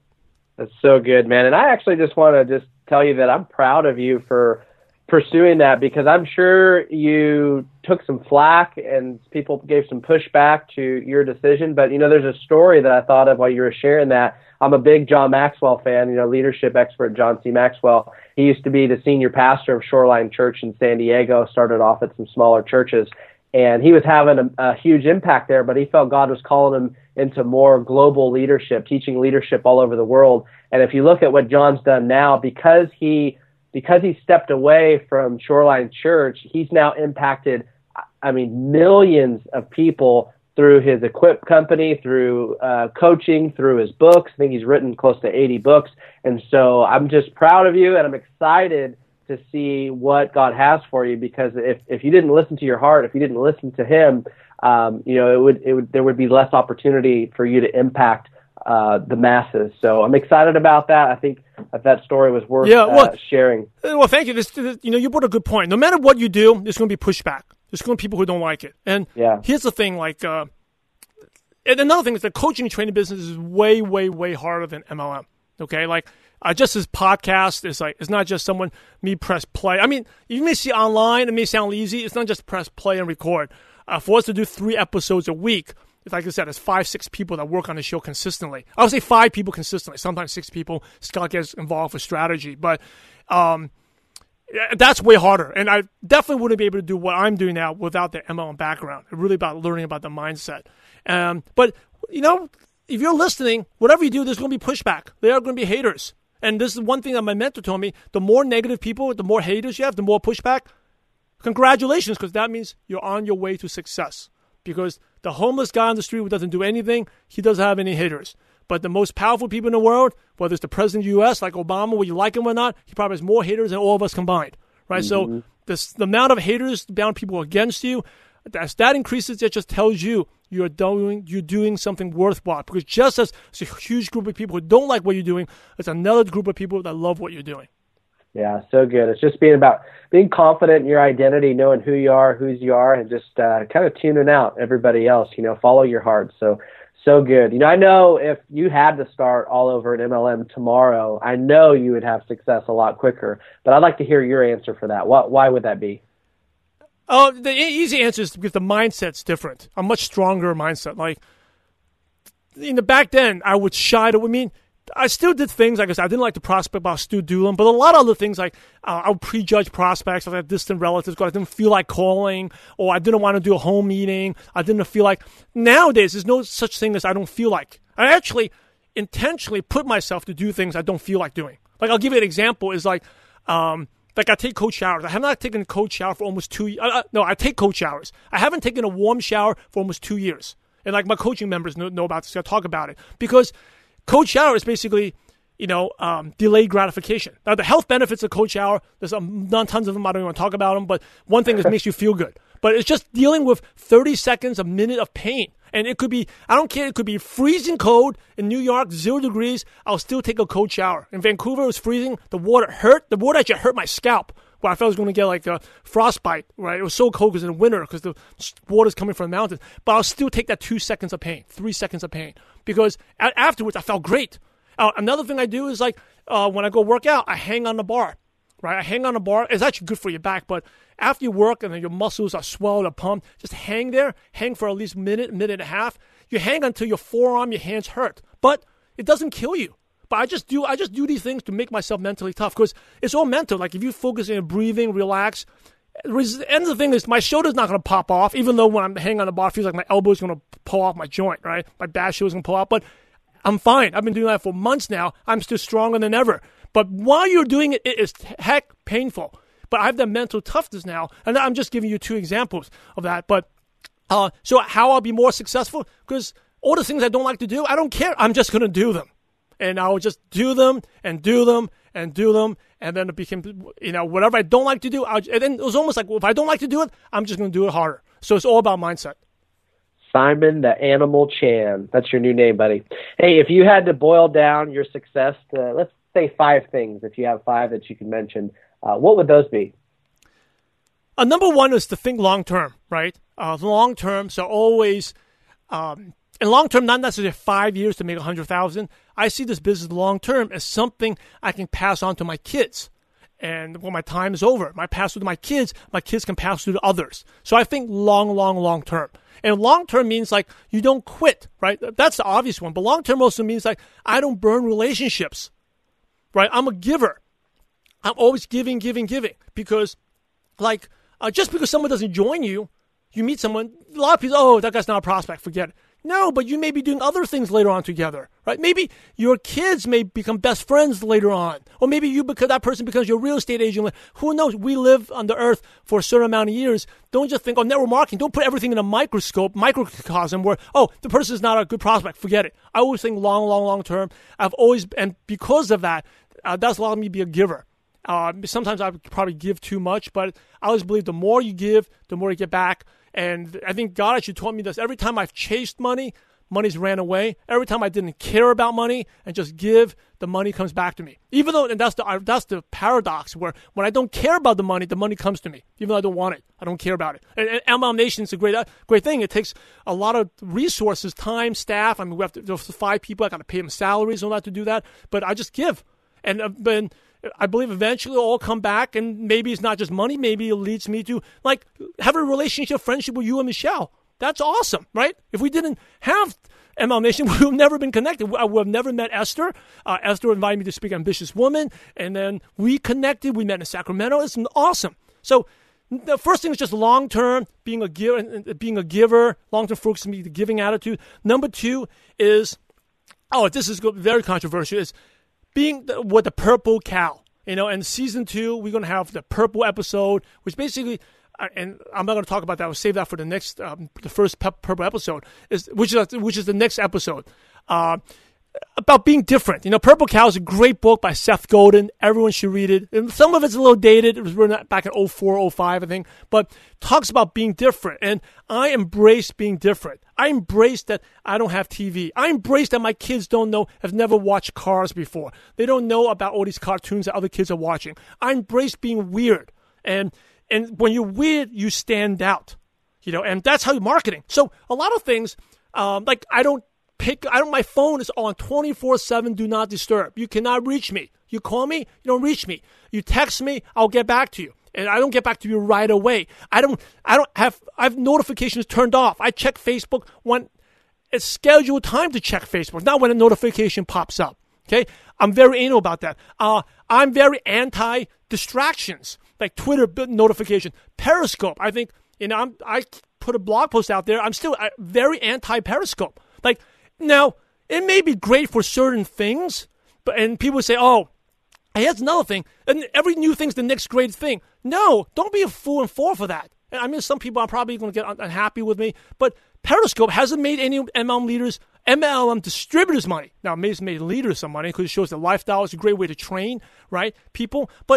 And I wrote a whole blog post about it, but has you signed up anyone because of Periscope? Now, you may have signed up a couple people, but at what cost? How much time did that take you? If I spend that time going to the gym and just be friends with someone in 30 minutes, I can probably build 3 or 4 relationships instead of surfing and spend 1 or 2 hours on Periscope and got one contact. Oh, great. I mean, if you spend 10 hours on Periscope, yeah, you may get a couple of leads, but I could spend that 10 hours doing something else, going to my community, do some volunteer work. I'll meet more contacts like that. And actually, that's a real relationship. So I like to do whatever everyone else says. I like to be the weird person that says different. And that's actually a sign when I say, what should I do? If everyone's doing it, that's when, hey, Simon, don't do that stuff. And, if you do what everyone else does, you're going to get their results, right? So a couple other things like, staying focused. We're in a distraction economy. All these things like Facebook, even I love Apple, the iPhone, the Google, Snapchat, Periscope, or Twitter. It's in the distraction economy. The more they distract you, the more they spend. That's how they make money. If everyone just said, no, we're not doing this. No. You know what? They won't make any money. They're making money off your time. So I'm very, very anal about it. I like to be different. I don't spend much time on those networks. I mean, the only thing I'd use for Facebook, because that's my outlet to communicate with people. Twitter, a little bit, right? Instagram, I got it going and not. A little bit of it. But staying focused is something that, and how to stay focused is just saying no to a lot of things that a lot of people like to talk about. I don't talk about. If everyone's watching the Super Bowl, hey, I am not watching the Super Bowl. If no one's watching it, then hey, maybe I'll watch it. I like just to be different, a contrarian. A couple of things. Number 3 to help me become successful really quick is, and by the way, I could talk about the purple cow and being different all day for like a 5-hour training about that, but move on. Number 3 thing that helped me out was online marketing. I never really knew anything about computers, but I got into online marketing back as early as 2004. I learned to generate my own leads. I bought leads. I was like, hey, that sucks. Okay, again, lead companies may not like me.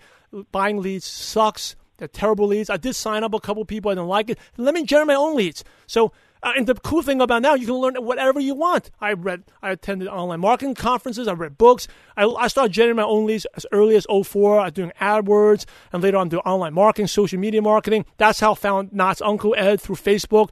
I've been doing online since, 12 years now, 2004.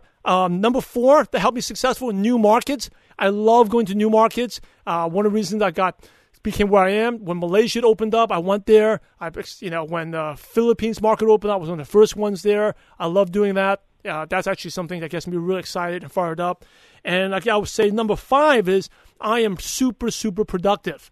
I'm really, really anal, and you know about this, Adam. I'm really anal about time management. Okay, I don't take incoming calls. If you are late for a meeting, I just leave. Okay, so then people think that's rude, but you're rude to me. Like, you're late, right? I mean, if you had a flight to catch, would you be late for the flight? You're not going to miss your flight. Because why? Because it's really inconvenience if you miss your flight. But you'd be late for me, and that means you are more important than me then, right? That's inconsiderate. So when people are late for phone calls, and they call me back, I just don't pick up. I'm on to my next thing. I'm really anal about time management, disruptions, distractions. And you know what? This may sound terrible. I may offend some people. Yes, but you have to sacrifice a few to do the greater good. If I answered every email, if I took every phone call, if I didn't, if I stood there waiting for people to show up who are late, I would never ever be able to create ML Nation. I wouldn't even have the time. I'd be so overwhelmed and stressed trying to keep everyone happy. So it really goes back to your purpose and vision. So anyway, that's a long answer to those that questions. 5 things: thinking long term, being a giver, being the purple cow, being different, online marketing, expanding to new markets. New markets also mean new cities. You went to new cities like Miami, stuff like that. And number 5 is being really anal about time management. Yeah, I appreciate that. I was going to recap it, but I appreciate you just breaking them down real quick. Once you learn how to come out of your shell, Simon, and you let that passion flow, you're really going to have a bright future. No, I'm kidding, man. Hey, are you a coffee drinker? You know what? I never was until I had my first kid. So we're talking about productivity now, okay? So, our company are making sense though, because I'm just like, man, I want whatever he's drinking. Well, I'll share with you.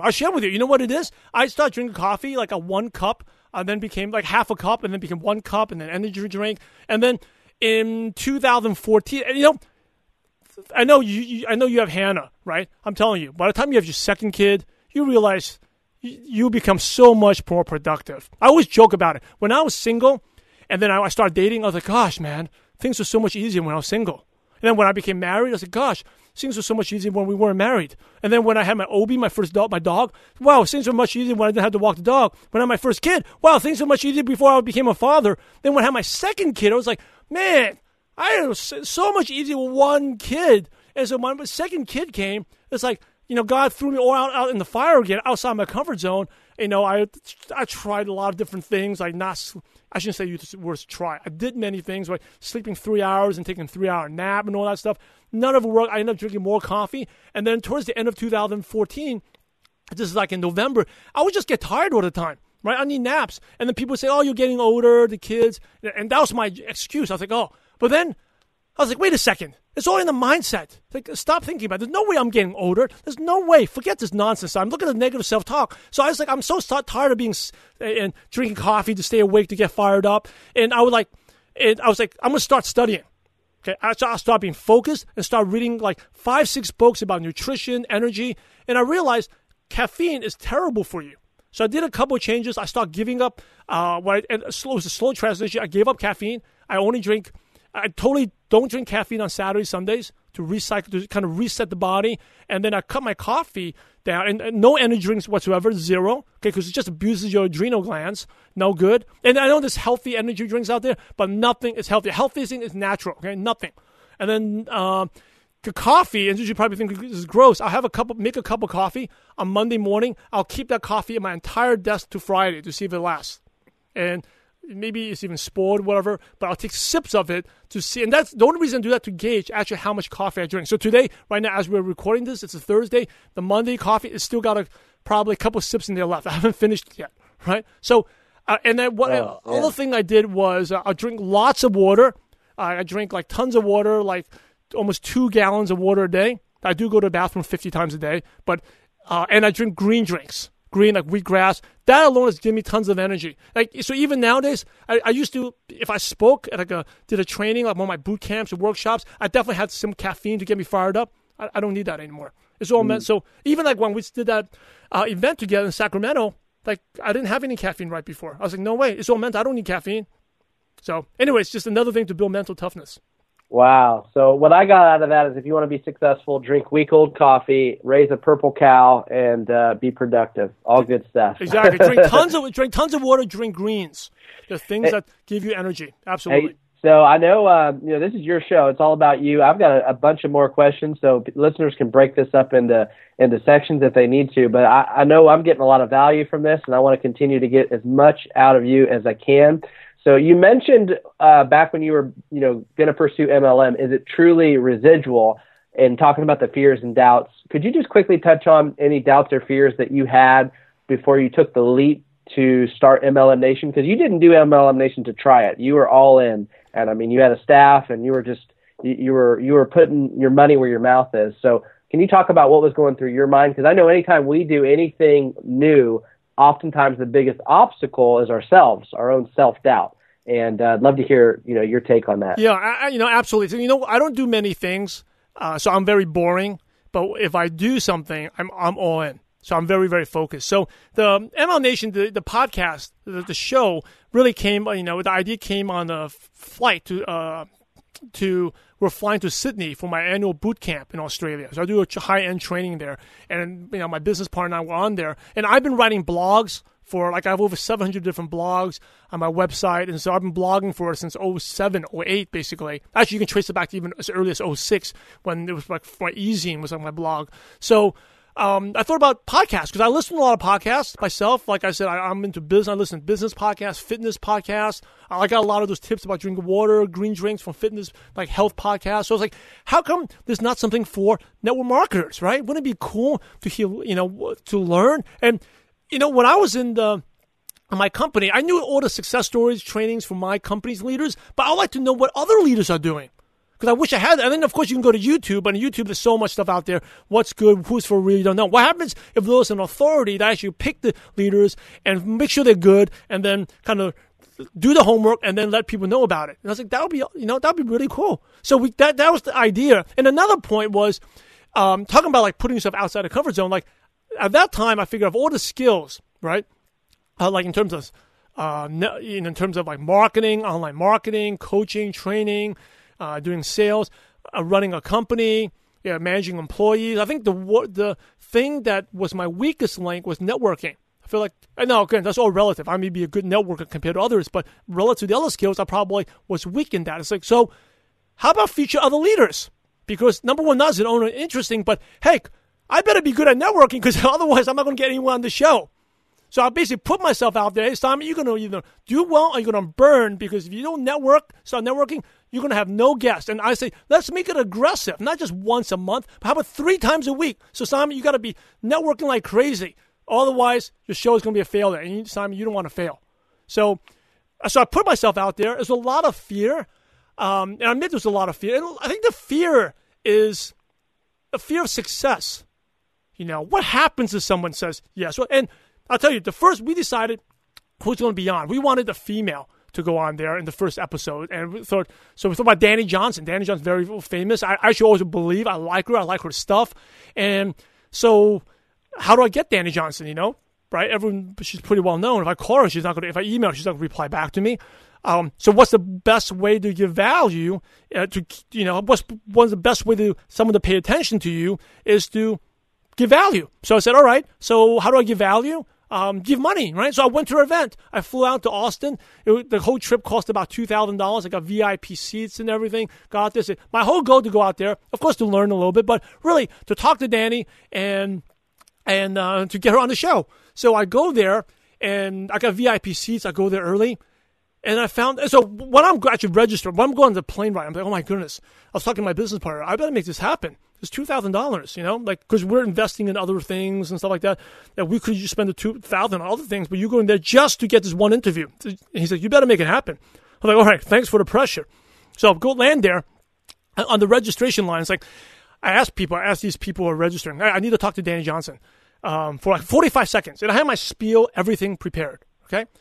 And that's one thing I learned, the 5 P's from one of my mentors back at the MBA, Tom Schoenwald. Okay, and I'm going to get him to listen to it. I want to thank him. He told me the 5 P's. Proper preparation prevents poor performance. Okay, proper preparation prevents poor performance. So going there, I had my website on there. I had all these leaders I wanted to feature on there. And I have Danny Johnson right on the front at the top, because she's going to be the number 1 episode, right? We're going to launch with her. Everything prepared. Okay, even though we didn't even have one thing recorded. I did have the intro and the outro recorded so I could show her. So I was prepared. So I go there, and at the registration line, I was like, hey, I need to talk to Danny Johnson for 45 seconds. I was like, I have an important question to ask her. And she's like, oh, yeah, during the sessions, we'll give you the mic, and you can stand up and ask your question. I was like, no, it's not that type of question. It's a very personal question that no one else can listen to. And I was, oh, I don't know. Danny doesn't do that stuff. But I need to ask her. I'm here just to ask her that one question. And the question was to get her on the show. So maybe you have to run through her right-hand woman. So I talked to a couple other people. Turned out this right-hand woman was Jennifer Ratchford. So I was like, who's this Jennifer woman? So during that event, I have VIP seats, okay? So forget about Jennifer. I'm going to go to VIP, sit in the front row, and when she gets off stage, I'm going to go there, talk to her. I'm prepared. I got the website on my iPad to show her. I got all these audios to listen. So I go there, and I realize out of like the 2,000-3,000 people there, like 2/3 of them had VIP seats. So I got in early, but I'm in the back of the room already. Because there's people who actually literally, and Danny Johnson's so good, people camp overnight to sit in the front row. I was like, okay, so much for that plan. And then when she comes off stage, there's no way I could get to her. And then she's basically on stage, off stage immediately. Unless I cause a security scene and a bum rush to the stage, there's no way I can talk to her. I said, well, okay, so we got to go to plan B now. So plan B is Jennifer Rashford. So I find out who Jennifer is. I kind of ask employees, hey, I'm looking for Jennifer Rashford. Who's it? Oh, that's that lady there. So finally, I'm like stalking her for the whole event. Finally, there's one time where she's eating lunch in the back, and then when she finished lunch, she got up, so I followed her. Of course, she went to the ladies' room. So when I went by, I didn't go inside the ladies' room. I waited outside. Yeah, I was going to say, you didn't. Never mind. Yeah. So I waited outside, and then she, it was a very quick, she came out, and then I approached her. And then I gave her my business card, talked to her, and she said, let me get back to you. And it was just follow up, and the 4 weeks of follow-up. And then finally, she said, all right, Danny's ready to do it. And Danny's like, I love her balance, work-life balance. She only works a certain amount of weeks. When she says it's that date, that's the only date you can do it. You can't be flexible. So you better make it happen. And so that was during Chinese New Year last year, and I was in Vancouver visiting my wife's families, all friends all in Vancouver. I was like, okay, but, they live in a tiny house, her parents, and like, there's no way, but kids are going to be loud. So how am I going to do this interview? We've been professional. This is my first number one episode, right? The most important episode. We're launching this. What am I going to do? So I'm like, it's like the only thing I can do is in the car. So we, for Danny's episode, we did it out in it was like maybe 35 degrees that day. I used my father-in-law's cell phone, hotspotted it, brought my mic and my laptop, sit inside a car. I had like my little hat on, my jacket on. I interviewed her from inside the car. I love it. That's how, that's what it takes to be successful, doing that extra thing. And, just selling yourself, right? It's all about selling yourself, being focused. I had my team, I just listened to anything you want to do, you can learn it. I bought a course. It's like a $1,200 course, totally worth it. I had my entire team go through that course. And people think it just takes 30 and 40 minutes. I basically worked like 20 hours a week for 5 months. Before 4.5 months, working 20 hours a week before the launch of the first episode. And basically from November to March, that's all I did, and focus. And again, goes back to before, I was talking about the multiple streams of income. You really got to be focused. And I think that's one of the things that made it successful. It's just our whole team was focused on that one thing and saying no to everything else. Yeah, I remember listening to that episode because I first heard about you when one of my mentors was on your show. And I went back. I said, I want to go play the first episode. And I was on a drive, about a 2-hour drive to my dad's house. And I remember listening to your first episode of, man, this guy got Danny Johnson. It was a great episode. And I was really impressed because I think even your first and second guest, was it Big Al for your second guest? Yeah, it was Big Al and Ray Higdon. And Ray Higdon. I think I listened to all three of those on my drive up and back. And I was just impressed with the caliber of guests that you got. And that's what kind of got me also hooked on your show. Yeah, one thing is you got to be bold and aggressive, right? And I had the website with all these leaders, top leaders on there. And people may sometimes be asking, but they're not confirmed yet. Well, how can you put them on a website? So the way I approach is like, we plan to have you on the show. We plan to feature you. That's why we put your face on there. And everyone loves to see their face. And people ask, why do you have me on there? We plan to have you there. We had 14 leaders there. Only one person told me to remove her image on there. So the rest were all cool with it. Yeah, so good, so good. So just to keep moving on, you've talked a lot about discipline. You're obviously a very productive and focused person.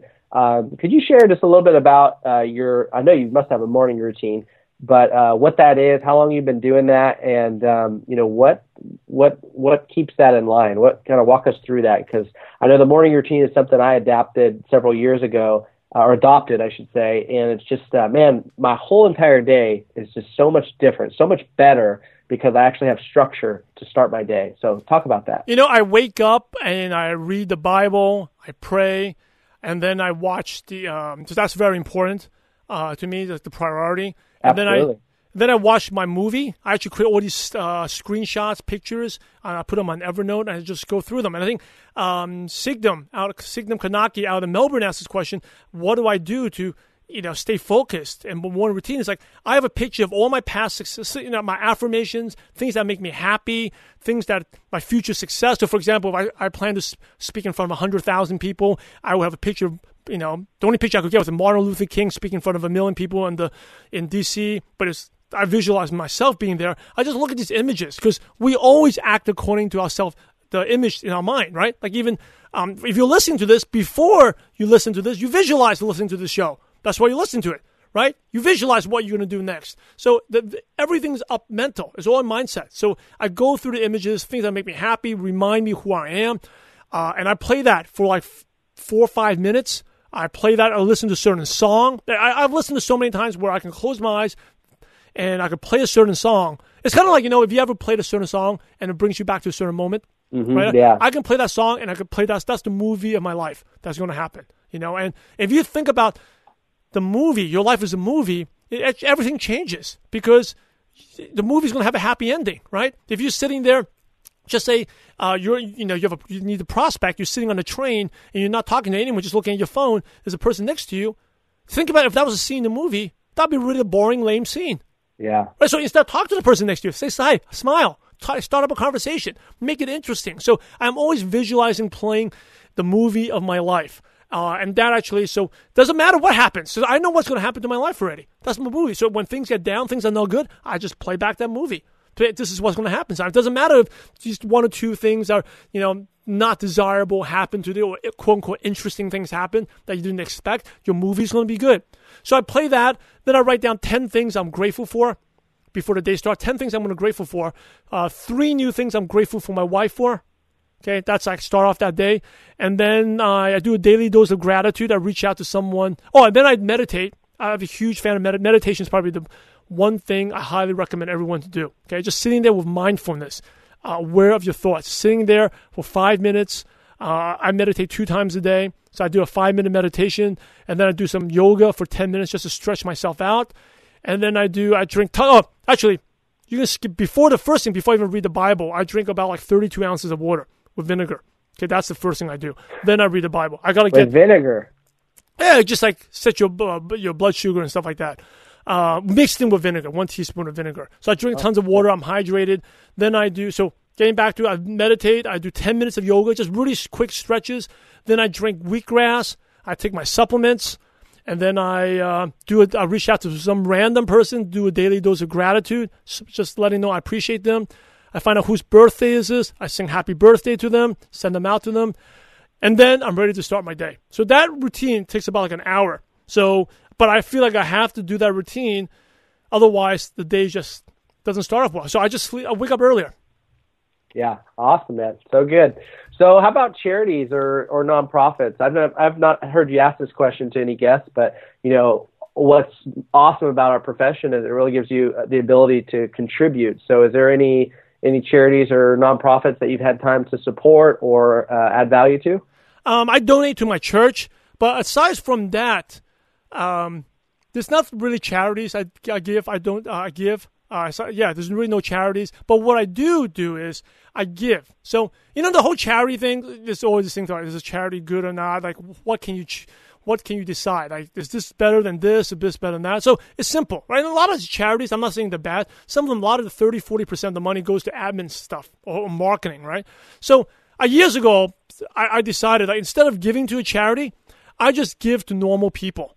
Like, for example, if I go to a restaurant and I love this place, Soup Plantation. It's like a salad buffet type of place. I take my kids there, and it's like a $10, $15 meal. I just give a 50, 100% tip. I give it to the waiters and because I'm telling you, those people work hard. A lot of they work hard. I mean, we think we work hard as network marketers. Heck, we just talk to people and train. Those people are on their feet 8 hours a day, just like working out. You don't even need to work out. Lifting dishes, scrubbing. They work so hard. And maybe because of the way the program, they're not into the business, but doesn't mean they're not good people. So what makes me feel good is just surprising them. 30%, 50% tips. I just tip really big. If they're good, sometimes even 100%. Just to get them a smile. Another example is like my school, right? These teachers, like they've been going to school. You can call it daycare school, but one thing I'm proud of, my kids, by the time they were 2, both my 2 boys right now, I'm not the youngest who was just born, but they're both bilingual. So we speak only Chinese at home, and that's really to credit to my wife, because I'm fluent in Cantonese and Mandarin, but my wife is only Cantonese, but she kind of learned Mandarin just for the kids, So, and actually my oldest now, his Mandarin's actually better than my wife's. So he can speak, and my wife sometimes doesn't even get it.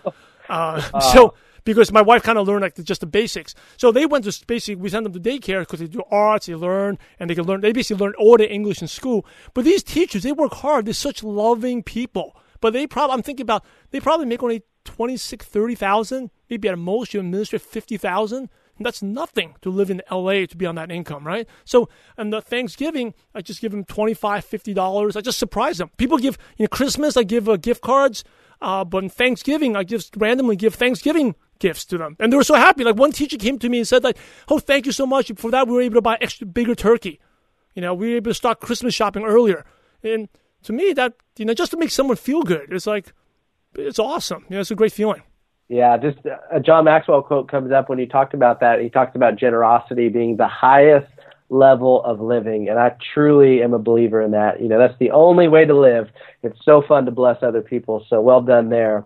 How about role models? Do you have a couple role models in mind that you had growing up that you can mention? They're all athletes, but I was thinking about this recently. And Michael Jordan, the way the 1997, he was sick, and he still played and hit a game-winning shot. But really, the three role models, and this is one of the reasons, I love network marketing because network marketing gives opportunity to women. All three of my role models who had a big impact on me to where I am today, kind of like life lessons, were all women. Number one was my grandmother, my late grandmother. I was always picked on as a kid. I grew up in kind of all-white neighborhood. At that time, there was some racism. We've even played football. If I dropped, when I dropped the pass, they'll call me Jerry Fried Rice or something like that. I'll get picked on, and I didn't do well in school. I couldn't English was my second language. They just said, hey, just keep working hard, and you can prove the haters wrong.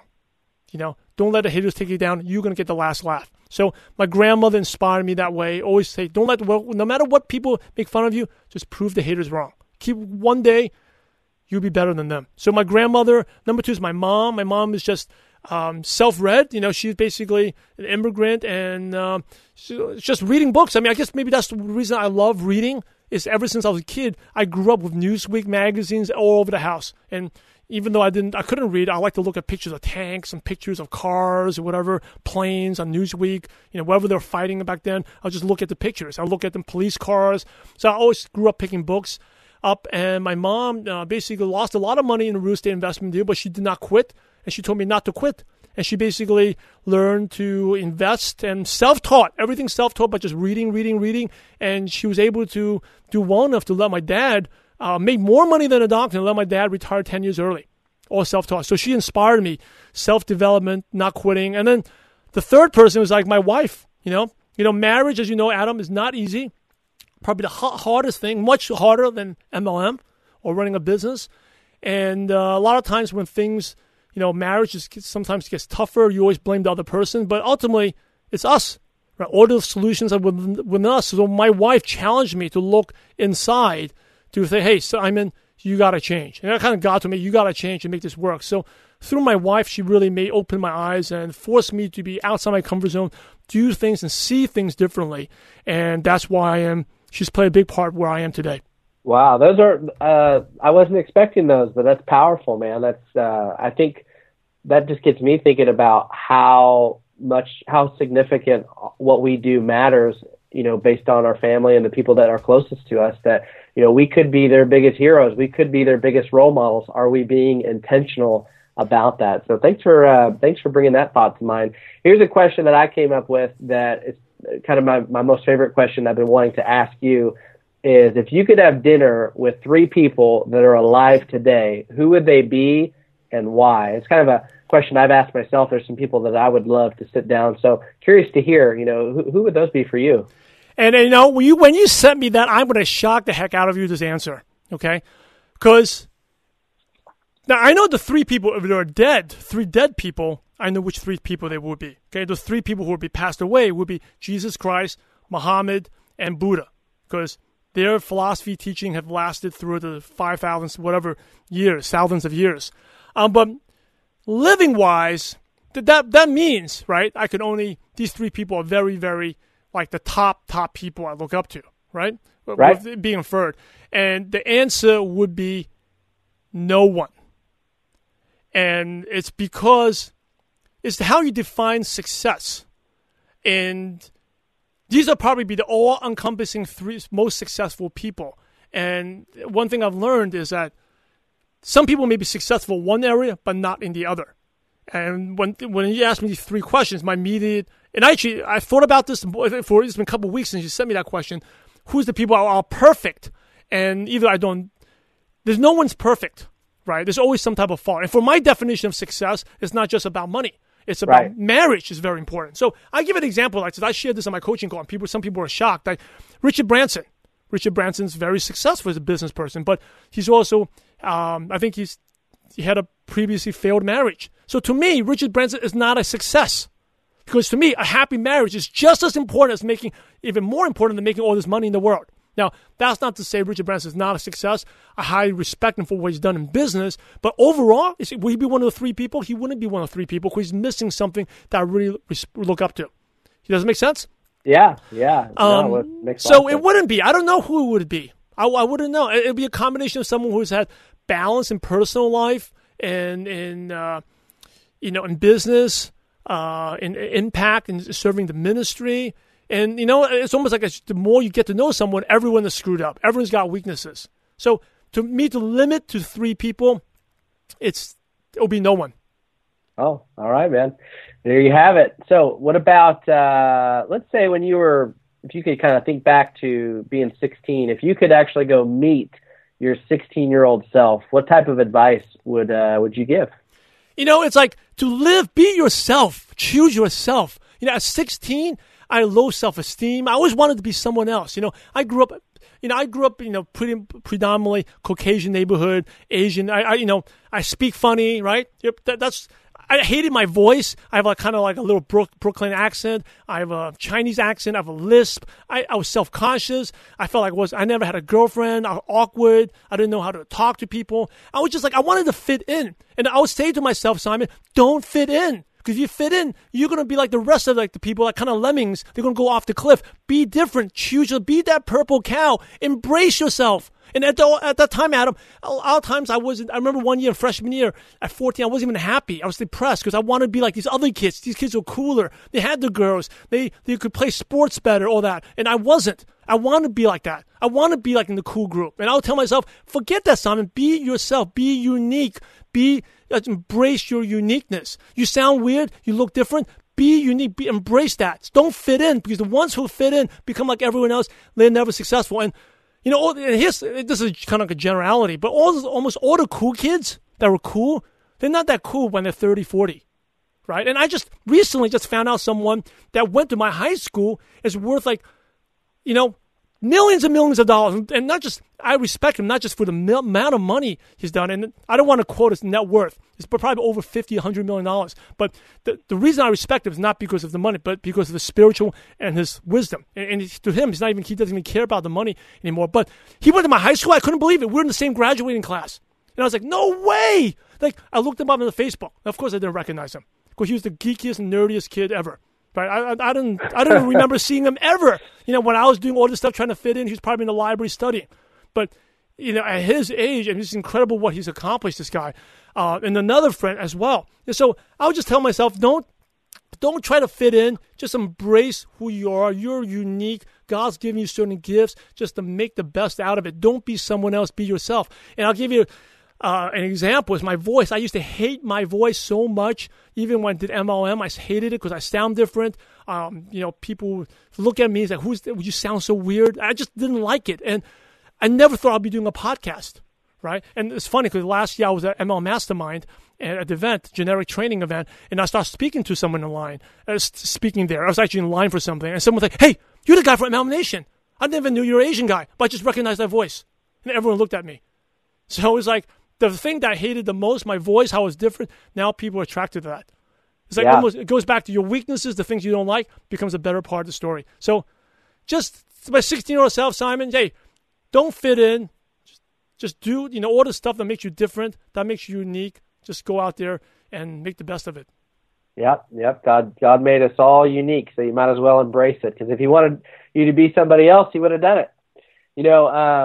We're on the home stretch, so I just want to make sure you're doing okay. Do you need to drink some stale coffee? I'm okay? good. I don't need the coffee. I'm going good. Okay. So here's something that I want to address, something that I believe does not serve our profession well and can sometimes creep in. When you hear a lot of success stories, like you listen to MLM Nation and you're hearing all these amazing $1 million and six-figure earners, the topic of comparison, that can creep in. Did you ever compare yourself to other leaders when you were, building? Maybe it was their income compared to yours. Maybe it was how they spoke, how they dressed. You just touched on a little bit of that. But how did you work through that? Because I want you to speak to the audience right now. I think that's one of the biggest cancers in our industry is comparison and people not embracing their uniqueness and not just letting their gifts shine. So talk a little bit about that.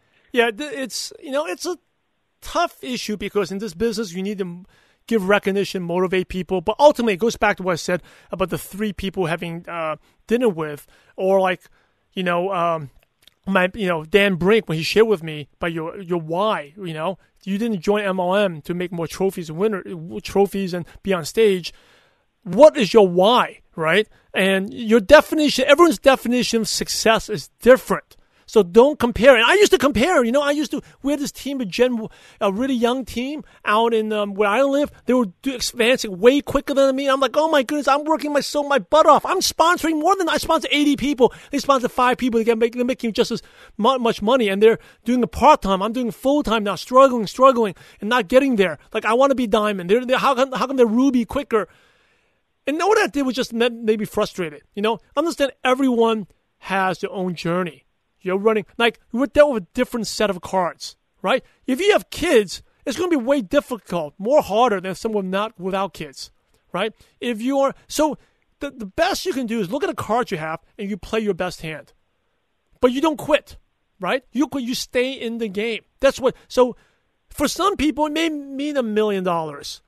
For my mentor, Dan, it was making 6 figures, passive income, and spending time with 6 kids.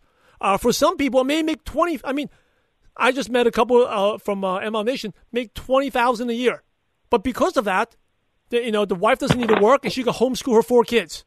That's success. Everyone's definition of success is different, and just because someone's making more money, advancing quicker, doesn't mean they're better than you. In my company, the first major rank is this Gold Director rank, right? Gold Director is hitting 4th. I shared before. It took me a long time to get there, hitting $4,000, $1,000 a week for 4 straight weeks. And it took me 2.5 years to get there. I went, and then the company does a special retreat for you. We went to Utah, went to horseback riding, all that really cool stuff. So there are people that were made in a couple of months. And I'm like, 2.5 years. And there's people who sponsored 10 people. And in a year and a half, they did it. I was like, well, I sponsored 100 people already. It took me. Everyone quit. What the heck? But I'm telling you, out of that, it was 53 people in the room. There was 35 distributorships, total of 53 people. That was the biggest class at the time in my company. Only 4 people became Diamond Director. I was one of the first. And I was actually the second fastest to become a Diamond. Now, does that mean I'm better than everyone else? No, it doesn't. I mean, some people may be advancing better than me. So I learned really quick. And by the way, some of those people quit the business. They quit. They made quick money fast, and then they had hard. It goes back to what I talked about. They become very successful fast, and boom, life hits them, all the stuff hits them. They can't recover. They don't know what to do, and they quit. I don't even know. Some of them, I don't even know what they're doing right now. Right? They went to 2, 3, 4 other companies. They had quick success, and they quit. So your definition of success, don't compare yourself to others. As long as you're doing the business consistently and know your definition of success and keep going on the journey. As long as you're doing that, and even if you're stuck, I always talk about this, as long as you're going in the right direction, even if you're stuck, it's better than not going in any direction. Yeah, that's a good word, man. Thank you for covering that, because I know there's a lot of distributors just kind of struggling with that right now. So how about a favorite success quote? You got one of those? The temptation to quit is greatest when success is right around the corner. And I shared that in Malaysia. I shared that with everything else, and that comes from a Chinese proverb. And I also got that from Bob Parsons, who's founded GoDaddy. And that's a very inspiring story. You can look up how he almost quit before he made his millions and millions and millions. I'm going to give you one more quote. The temptation to quit is greatest when success is right around the corner. That's probably my best advice. But a quote that's really motivated me over the years is really not something from a book, but it's from a random video. And this comes from Rudy Tomjanovich. He was a former coach of the Houston Rockets, and they repeated as champions. I think it was 93, 94, and then repeated against the champions in 94, 95. And the second year, it was really tough. I think again, don't quote me on this. I don't remember my sports facts, but they start off the season bad, but they had a really hot run towards the end. And then in the playoff, they found themselves even though they weren't even supposed to make the playoffs, right? They were like kind of a bust. They were the champions the previous year, and maybe they got complacent and lazy. They barely made it to playoffs, only because they had a strong run towards the last 1 or 2 months of the season. And then they go into the playoffs, and they're facing one of the top teams, and of course they're like one of the lower seeds. And next thing you know, I forgot the team they were down, but they were down 3-1. And then, miraculously, they hit one like big shot after another, and they won that series. And then when they finally repeated as champions, and I saw this on a video, so it's not from a book. I remember he gave his little thank you speech on the stage, and he got the trophy, and he ended with this quote was, "Never, never underestimate the heart of a champion."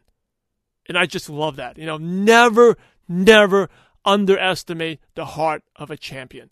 And that just tells what success is. It's about desire, about mindset.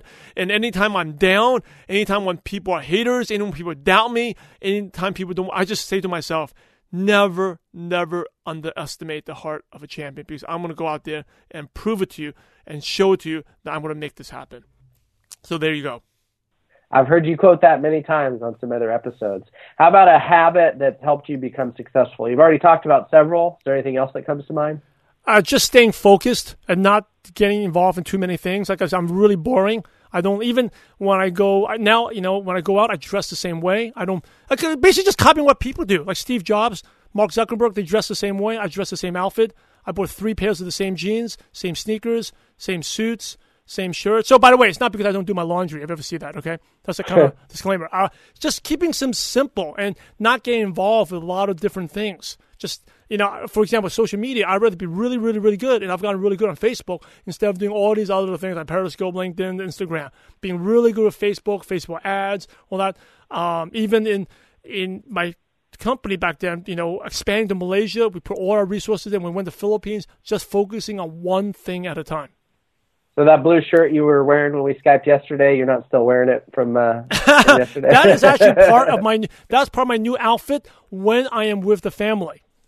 Got it. I have a family outfit and then like a business attire outfit. I love it. Stay focused. I love the acronym for focus. Follow one course until successful. Definitely. So please write that down. How about a favorite prospecting tool? Maybe when you're in the business or now that you recommend to your coaching clients, is there anything particular, whether it's a video, a magazine, a flip chart? What do you like to recommend, and what helped you build back when you were building? Use the tool that the prospect relates best to, that they can use. So if you are prospecting to Gen Y and the online videos, use that. If they if they don't know anything, like if you talk prospecting someone like my father who doesn't even know how to use an iPad. Actually, he's just learned how to use an iPad, but he wouldn't know how to go to a webinar or link, right? You got to sit down with them, use a newspaper, a flip chart. So do whatever tool that duplicates. Gotcha. How about a favorite app? Anything like any online resource? That's my question. It is Evernote. Okay, I know a lot of listeners said they got into Evernote. Evernote is awesome. It's like the digital Dropbox. I throw everything to Evernote. It's really been a big, big game changer, Evernote. And my Apple Pencil that came out. Now I use Apple Pencil with Evernote. Evernote with Apple Pencil. This is like do free network marketing promotion for Evernote. It's like you can write, and Evernote will recognize your handwriting. As long as it's not too messy, you do a search. If I put Adam Carey on there and I just search Adam, it'll automatically pop up. They'll actually recognize my handwriting. That's how incredible it is. And the reason I love that is save time. I'm telling you, talk about you talk about productivity. I'm really aiming about time. There's another great tool. It's called the Evernote Scanner. You got to get this, Adam. It's like $500, but so worth it. Okay. And my business partner, actually, he's really good. He told me about this. It's like I had like my assistant took manuals. For Hannah, you have like a car, the car seat, right? The manual, or you get a bicycle. How many times have you been there? You want to set up something, or you need the manual, right? Then you're looking online. Mm-hmm. I and my assistant scan everything using that scanner. It goes right into Evernote. So I could be in the middle of a park. I need something. I just pull my Evernote search. It's right there. Every takeout menu, seafood town, Chinese food. Type in Chinese food. Every Chinese menu pops up. Everything is in Evernote. Love it. Yeah, I was just going to tell the listeners, you better go get it because you're so excited you wouldn't even let me get the question out first. What about one book? I know you're a reader. You listen to audio. What's one book that you would recommend to MLM Nation? Well, the Bible is number one, but not counting the Bible would be It's tough to say one book. So this is my show. I'm going to cheat a little bit. I'm going to give you a couple. Think and Grow Rich. Okay, Think and Grow Rich. You may have to read it 10 times to really get it. The first 1-2 times, I didn't understand anything out of it. I got the audiobook. And don't get the abridged version. Get the unabridged. That just listening over and over again. But as you grow, the more you listen to, the more you listen to it, you will find the wisdom out of it. And then I would say 2 other books would be How to Win Friends and Influence People. That totally changed my life. Okay, it's all about how to Dale Carnegie, yeah. Dale Carnegie. And then the last one would be, I just had a brain freeze here. Think and Grow Rich, Dale Carnegie. Oh, Your First Year in Network Marketing by Mark Yarnell. I read that book in 2004. I know that's one of the most recommended books on ML Nation. It's because that book taught me that you're going to get your butt kicked in your first year. So if you make any money, consider yourself lucky. So, I did make some money my first year. I said, well, I'm lucky because you're not supposed to. You're there to learn. Just do the business consistently. You learn, if you earn any money, it's a bonus. So that was a really good book. Some of it's dated, but still really good. It told me what to expect.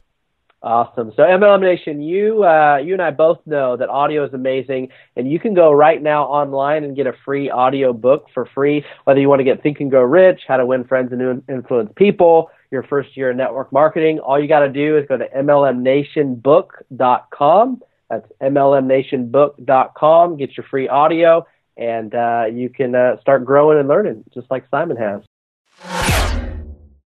Hey, before I go answer that $1 million question, I just want to let you know, a big part of my success, if you're listening to this already, is sponsoring. I got a sponsor. My first, couple months, I didn't have that much success. And then once I figured it out, I really got going. And sponsoring really gave me the momentum in the beginning. And the key was really sponsoring people who are better and better. So if you have issues with sponsoring, I invite you to my free 2-hour webinar. Now, it is long. It's 2 hours, yes. But hey, if you're listening to the show already, it's like 2 hours long, right?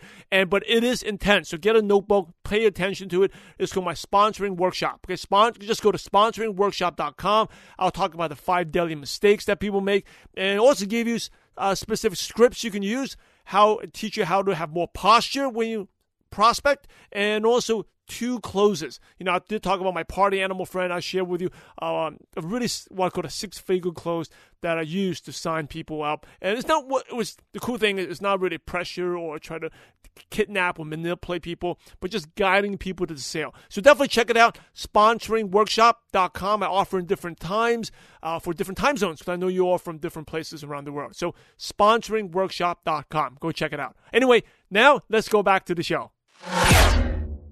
Simon, I think we're winding down here, brother. We got the last question. Imagine that you were forced to start all over again, which would be, I don't think you'd want to do that, but if you had to, and you knew no one, and you had all your current knowledge, skills, and wisdom, what's the first thing that you would do if you had to go find prospects and build an MLM business from scratch? I love it. The $1 million question. That's probably the number one question people are emailing me about. And I know Andy Jenkins, you've been on the show. You want to know what it is. It would be go out there and put myself in the community and provide value. There'll be 2 things. Number one would be like, so that's offline, right? I'll go to the gym. I'll join 2 gyms and I'll go at different hours, meet different people, smile, and just build relationships and not think about it. I teach this in my co-market recruiting course. There's 2 types of prospects, like the quick direct approach, which is like you go to a Starbucks and it's like, actually, I don't drink coffee now. I can't use that. I go to Jamba Juice, right? I go to Jamba Juice to get a juice, like a smoothie. I say, hey, just out of curiosity, I'm expanding our business in the LA area. Would you know anyone that would be interested in earning like $300 to $500 a month? I can ask that 10 times a day, 20 times a day at Whole Foods. Just ask that. 99% of people will say no. 1 of people will say yes. I go to restaurants. I'll say the same thing. So just in everyday living, everyday life, restaurants, eating, I'll do that. I can use a quick direct approach. And then the slow harvest approach is putting yourself in situations where you see people repeatedly. And that's when you give value. So I would never prospect with someone immediately. If I go to the gym, I see someone, I'm going to go back to the same gym. I'm going to say hi. And next time I can say hi. After a couple of highs, say, what's your name? How you doing? And we can start community conversation. And I'll find ways just to be friends and take that offline. And maybe, actually, this is offline. I'll take them to go hang out. Let's go grab a drink someday, grab coffee someday, right? I do this all the time just to build, even though I don't build a business, but expanding my network. So where would I go? Gyms. I'll join a basketball. Do the things that you like to do. So what do I like to do? I like to go biking. Join a cycling club. I like to go work out, like a gym. We talk about basketball. I joined 2 basketball leagues, right? I'd be involved in my church, in my community. I like to run, get into a running club. I'm an online marketer. I go to meetup.com, find an online marketing group. I go in there. Business entrepreneur group in the South Bay area in LA. I'll join that. Now, online, same thing through Facebook. I'll just update my profile, be providing value, share my niche is like, business, wisdom, life lessons, business coaching. I'll just share people tips, kind of exactly what I'm doing right now. And I also get into some online Facebook groups, get involved there, like especially online marketers, small business groups, and never prospect them, just providing value, liking, commenting, building relationships to the point then I can meet these people, whether it's through a Skype call or meet them for coffee, and then once the relationship is good, then I'll present it to them.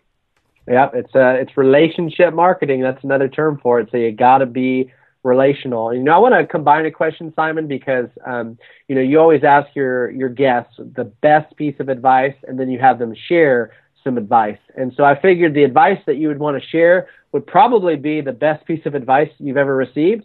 So why don't you talk a little bit about that as we wrap up? Best piece of advice is, this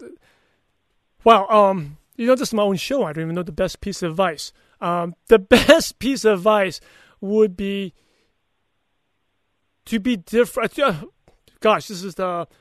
And don't edit this out. Keep this here because you actually got me on the spot. Keeping it real. Keep it real, right? Exactly. But number one, be the purple cow. Be different.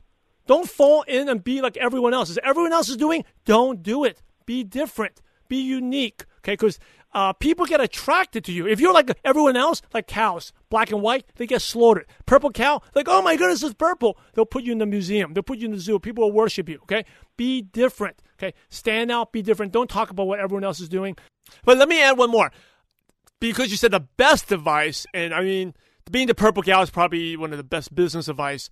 But in terms of life advice, and this goes back to, Adam, you asked me the question of the 3 people I have dinner with. I'll say no one. So I'm going to give you some life advice. I think this is the best advice I ever got, was from an interview when I was working at the NBA. I looked at this interview that David Robinson did. And David Robinson is a former NBA great. I think he's a Hall of Famer. He played for the San Antonio Spurs. He's also what really respected me was he's a very godly man, and he had donated like $15 million to start this charter school in San Antonio. And so we sent the crew out there to do an interview, and I was actually in production cutting it up. And someone asked him, like, why did you do all this stuff? Why did you decide to do this, donate all this money? And so this is the best advice. Okay, he said, seconds before you're about to close your eyes and die in this world, what makes you happy is not the MVP trophies, my championship rings. What makes me going to die happy is my relationship with God and all the good that I've done in this world.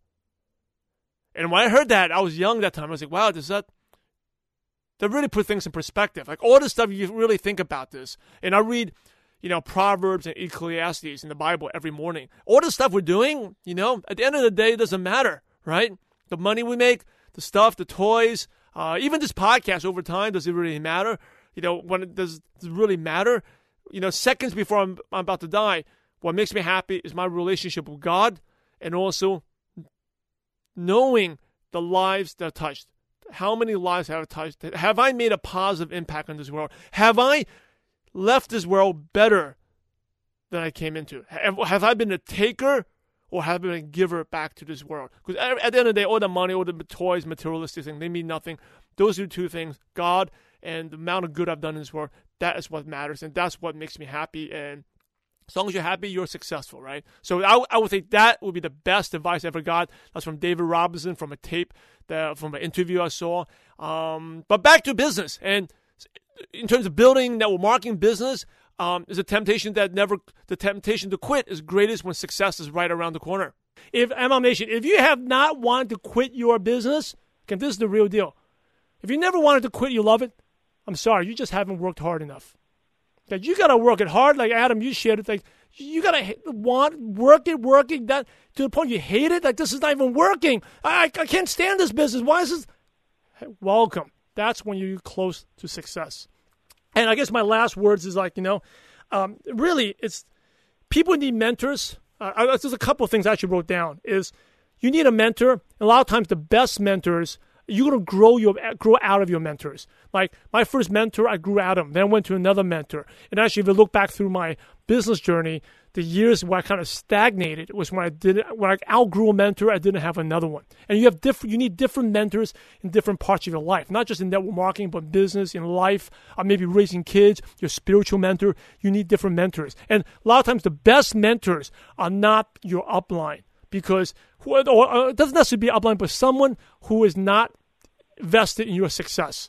So, for example, when Dan shared that with me, his business has so much volume. The reason why is because sometimes, Adam, like I made this mistake too. Like sometimes you want to tell someone something, but you're afraid to tell it to them because you're afraid they're going to quit, right? And if they quit, that affects your income, right? So because of that, you don't really give the 100% advice that you should be giving. So your mentor cannot be someone's income that's affected by you. They get to a certain point is good, but sometimes, the truth is hard to take. Truth may get you angry. Truth may upset you. Truth may make you not want to do the business anymore. But you need to hear that truth. And anything that's sugar-coated is not the truth. So some of the best advice, like when Dan shared that with me, and like, hey, Simon, what's your exit strategy? If his income was relying on me, he wouldn't share that with me. He'd be stupid. I stopped building the business and his income's going to stop. But I was so deep in his business that whatever I did had no impact on him already. He had like millions and millions of points in his business. It didn't matter. So have a mentor that's not financially invested. It could be someone you hire out, or even some up line, or it could be a cross-line friend, a cross-line leader that has no financially tied interest to your business. That's really important. In a journey, you want it hard, right? People say, network marketing is so hard. Hey, you want it hard. Because if you want it easy, welfare is easy, but it doesn't make any money. Okay? The reason network marketing is awesome is because it is hard, because when you get to the top, you will get what no one else gets. And last, two other things. I just took my notes down. By the way, Adam, thank you so much for doing this. This has been a marathon episode, but I figured I had to get this. I want to thank you for being on my show today. MLM Nation, #1 rated MLM podcast on iTunes. I don't know if I want to give this back to you, man. It's been a good time. Hey, by the way, MLM Nation, Adam and his wife are so cool. They're just not just leaders, but they become friends, also spiritual mentors as well.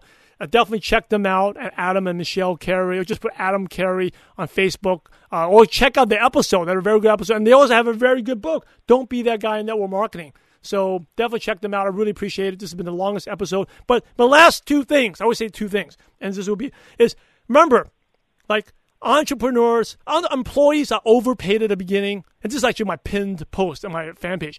Employees are overpaid in the beginning, but underpaid for the rest of their lives. While entrepreneurs are underpaid, but overpaid for the rest of their lives. And, when I first started at any job, you don't know what you're doing. You're getting a full salary. You are really, really overpaid, right? But then once you get it going, you'll be underpaid for the rest of your life. The other way is, as an entrepreneur, you get started, you're underpaid. When I had to talk to 42 people, I was underpaid. But now I don't do anything, get paid six figures. I'm the most overpaid for the rest of my life. Don't forget that. And then last thing is, make sure it's not about the money, it's about your purpose. Because if you're just chasing money or chasing rank, I'm telling you, you're going to get disappointed, very disappointed really quickly. And that's why you see people who are celebrities who make a lot of money, they get depressed, they lose the money, they do other crazy things. It's all about your values and your purpose. What is your purpose? And once you find this purpose, network marketing is an amazing and the best vehicle, whether it's going to help you get it or a stepping stone to allow your purpose-driven life. So, MLM Nation, thank you for listening. It's a super long episode. I especially thank Adam for his patience, almost 2 hours here of just listening to me to talk. And remember, everyone, we're in the profession to help others, so go out there. And by the way, you know how to reach me. I don't need to tell you to go to mlmnation.net. You know how to find me. But my last words is, MLM Nation, remember, we're in the profession to help others, so go out there and have a positive impact on someone's life today. God bless you all. There you have it. MLM Nation, you're the average of the 5 people you spend the most time with. But if you're intentional, I'm going to actually change that to you're the average of the 5 people you invest the most time with. And today, you've been hanging out with Simon Chan. So keep up the momentum. Go to mlmnation.net. Type in Simon in the search bar. All the show notes will pop up, the books that he's recommended, all the nuggets, the takeaways. You know, in order to be successful in network marketing, you must help others. So Simon, thanks again for sharing your valuable time. Thank you for trusting me enough to come in and host today's show and interview you. I've had a blast, and MLM Nation is definitely grateful for you, all the time, energy, and effort you put into hosting these shows. We appreciate you, and you're definitely having a positive impact on millions of distributors worldwide. Thank you, guys. God bless you all. Have a great day. Hey, it's Simon. I'm still here. It's been over 2 hours. I'm still here. Hey, one last thing before we go to the recap and review. Hey, if you like this episode, you like my style, my no BS style, my trainings, how I teach and motivate, I highly recommend you to be a member of MLM Nation Insider. This is my weekly training program. You get all my resources, my courses as well, my implementation guides, and you get to ask me questions every week. We do 50 weeks a year. Definitely check it out. You know, and as an MLM Nation listener, you get a special $1 trial for 7 days. Just go to MLMNationInsider.com. Okay, you can't find it on the website, only at MLMNationInsider.com. That's the only way you can get it. And you know, like I said, my mission is to empower 10,000 MLM distributors to achieve a full-time income status. I'd love for you to be part of it. The group and community is growing and growing, and that's what I want to do, and I love doing it, as you can tell. So definitely, thank you for listening. Definitely be a member. It would definitely really help you grow your business to the next level. MLMNationInsider.com for the special $1 trial. With that said, I am finally out of here, and let's go to Adam. Thanks again to Adam. He's going to give you a quick recap and review. Wow, MLM Nation, that was a powerful episode. I don't know about you, but I've got pages of notes from this show with Simon. And even though Simon and I have become friends over the last year or so, there's so much that was shared today that I didn't even know, like ideas and tips. And so I just hope you were intentional about taking notes and also implementing them into your business. You know, for those that have not had a chance to meet Simon personally, I just want to let you know he is truly a leader that walks the walk, meaning he's the same off stage as he is on stage. The man is a giver of his money, of his time, of his talent, and my wife and I have been have benefited from it. So Simon, I just want to thank you for pouring into us, for pouring into MLM Nation, for the thousands of people that you'll probably never meet. You truly are a giver, my friend, and I thank you for that generosity. So, you know, some of the major takeaways that I got just from this couple hours with him is, you know, just to be a doer. You know, Simon is a man of action, and all successful leaders are. You know, they don't think about it, they just do it. And that starts with, you know, stop talking about what you're going to do and just do what you're going to do. You know, show people. And if you want to become successful like Simon, one of the things he talked a lot about is you got to learn to focus on what you really, really want, but also focus on what truly matters. You know, Simon is a master at tuning out distractions. I couldn't believe some of the stuff that he was sharing, but I bet if we all self-evaluated just our time, if we looked at, you know, the 24 hours in the day that we have, we would all find distractions that are keeping us from reaching our full potential. 5 minutes here, 10 minutes there, 20 minutes there. And if we use that time to focus on money-making activities,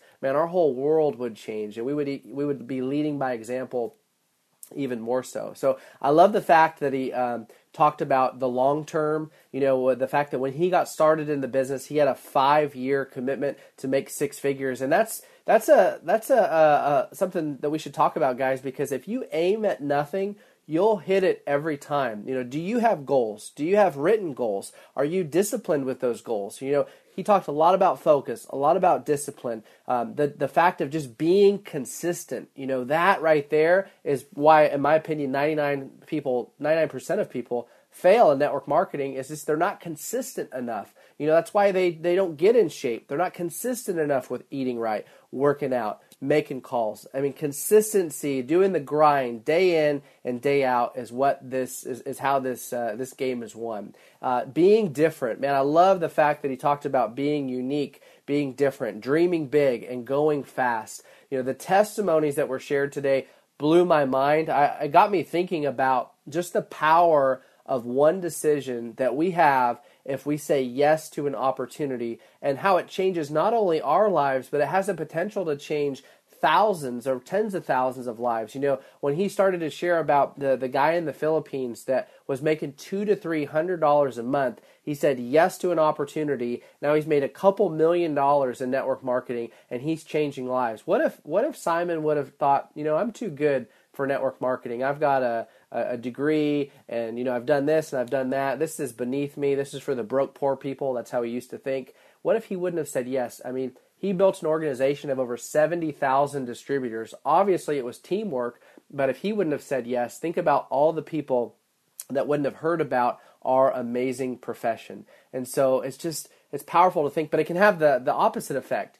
If you quit your business, think about all those that you're not going to impact. There's people right now that are praying for an opportunity, and you get to be the answer to that prayer. So let's go out there. Let's get out of the way. Let's stop worrying about what people are going to think and offer a life-changing solution. They get to decide if they want to come along for the ride. There's no pressure. We're not out there to convince anybody. We're just out there to bring hope. We're out there to answer prayer. We're out there to steer them to life-changing services, products, and opportunity that builds wealth, that builds systems, that builds friendships, that builds memories, and it creates freedom. So guys, go out there, be different, be unique, take advantage of what you have your hands on, and never forget your why. That was probably the most powerful part of the whole meeting for me, was the conversation he had about that the mentor had with him about never forgetting the why.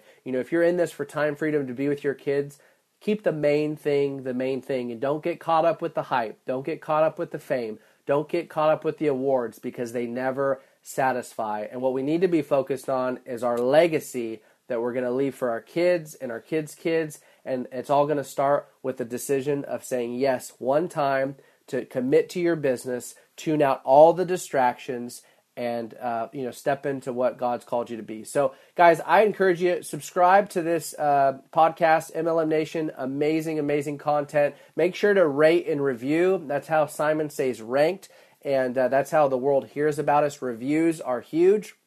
And go to the show notes page at mlmnation.net to get all the resources that Simon talked about. He's got great coaching, great materials that are available, and it's all made available for you. So again, it's mlmnation.net. My name is Adam Carey. It's been an honor to be the host of MLM Nation. I hope to get to meet you guys out there, traveling the world. I hope to bring value to you in this profession, and I just want to thank you for elevating our profession, and we'll go out there and crush it, guys. So God bless you. Look forward to meeting you real soon. We'll talk to you later.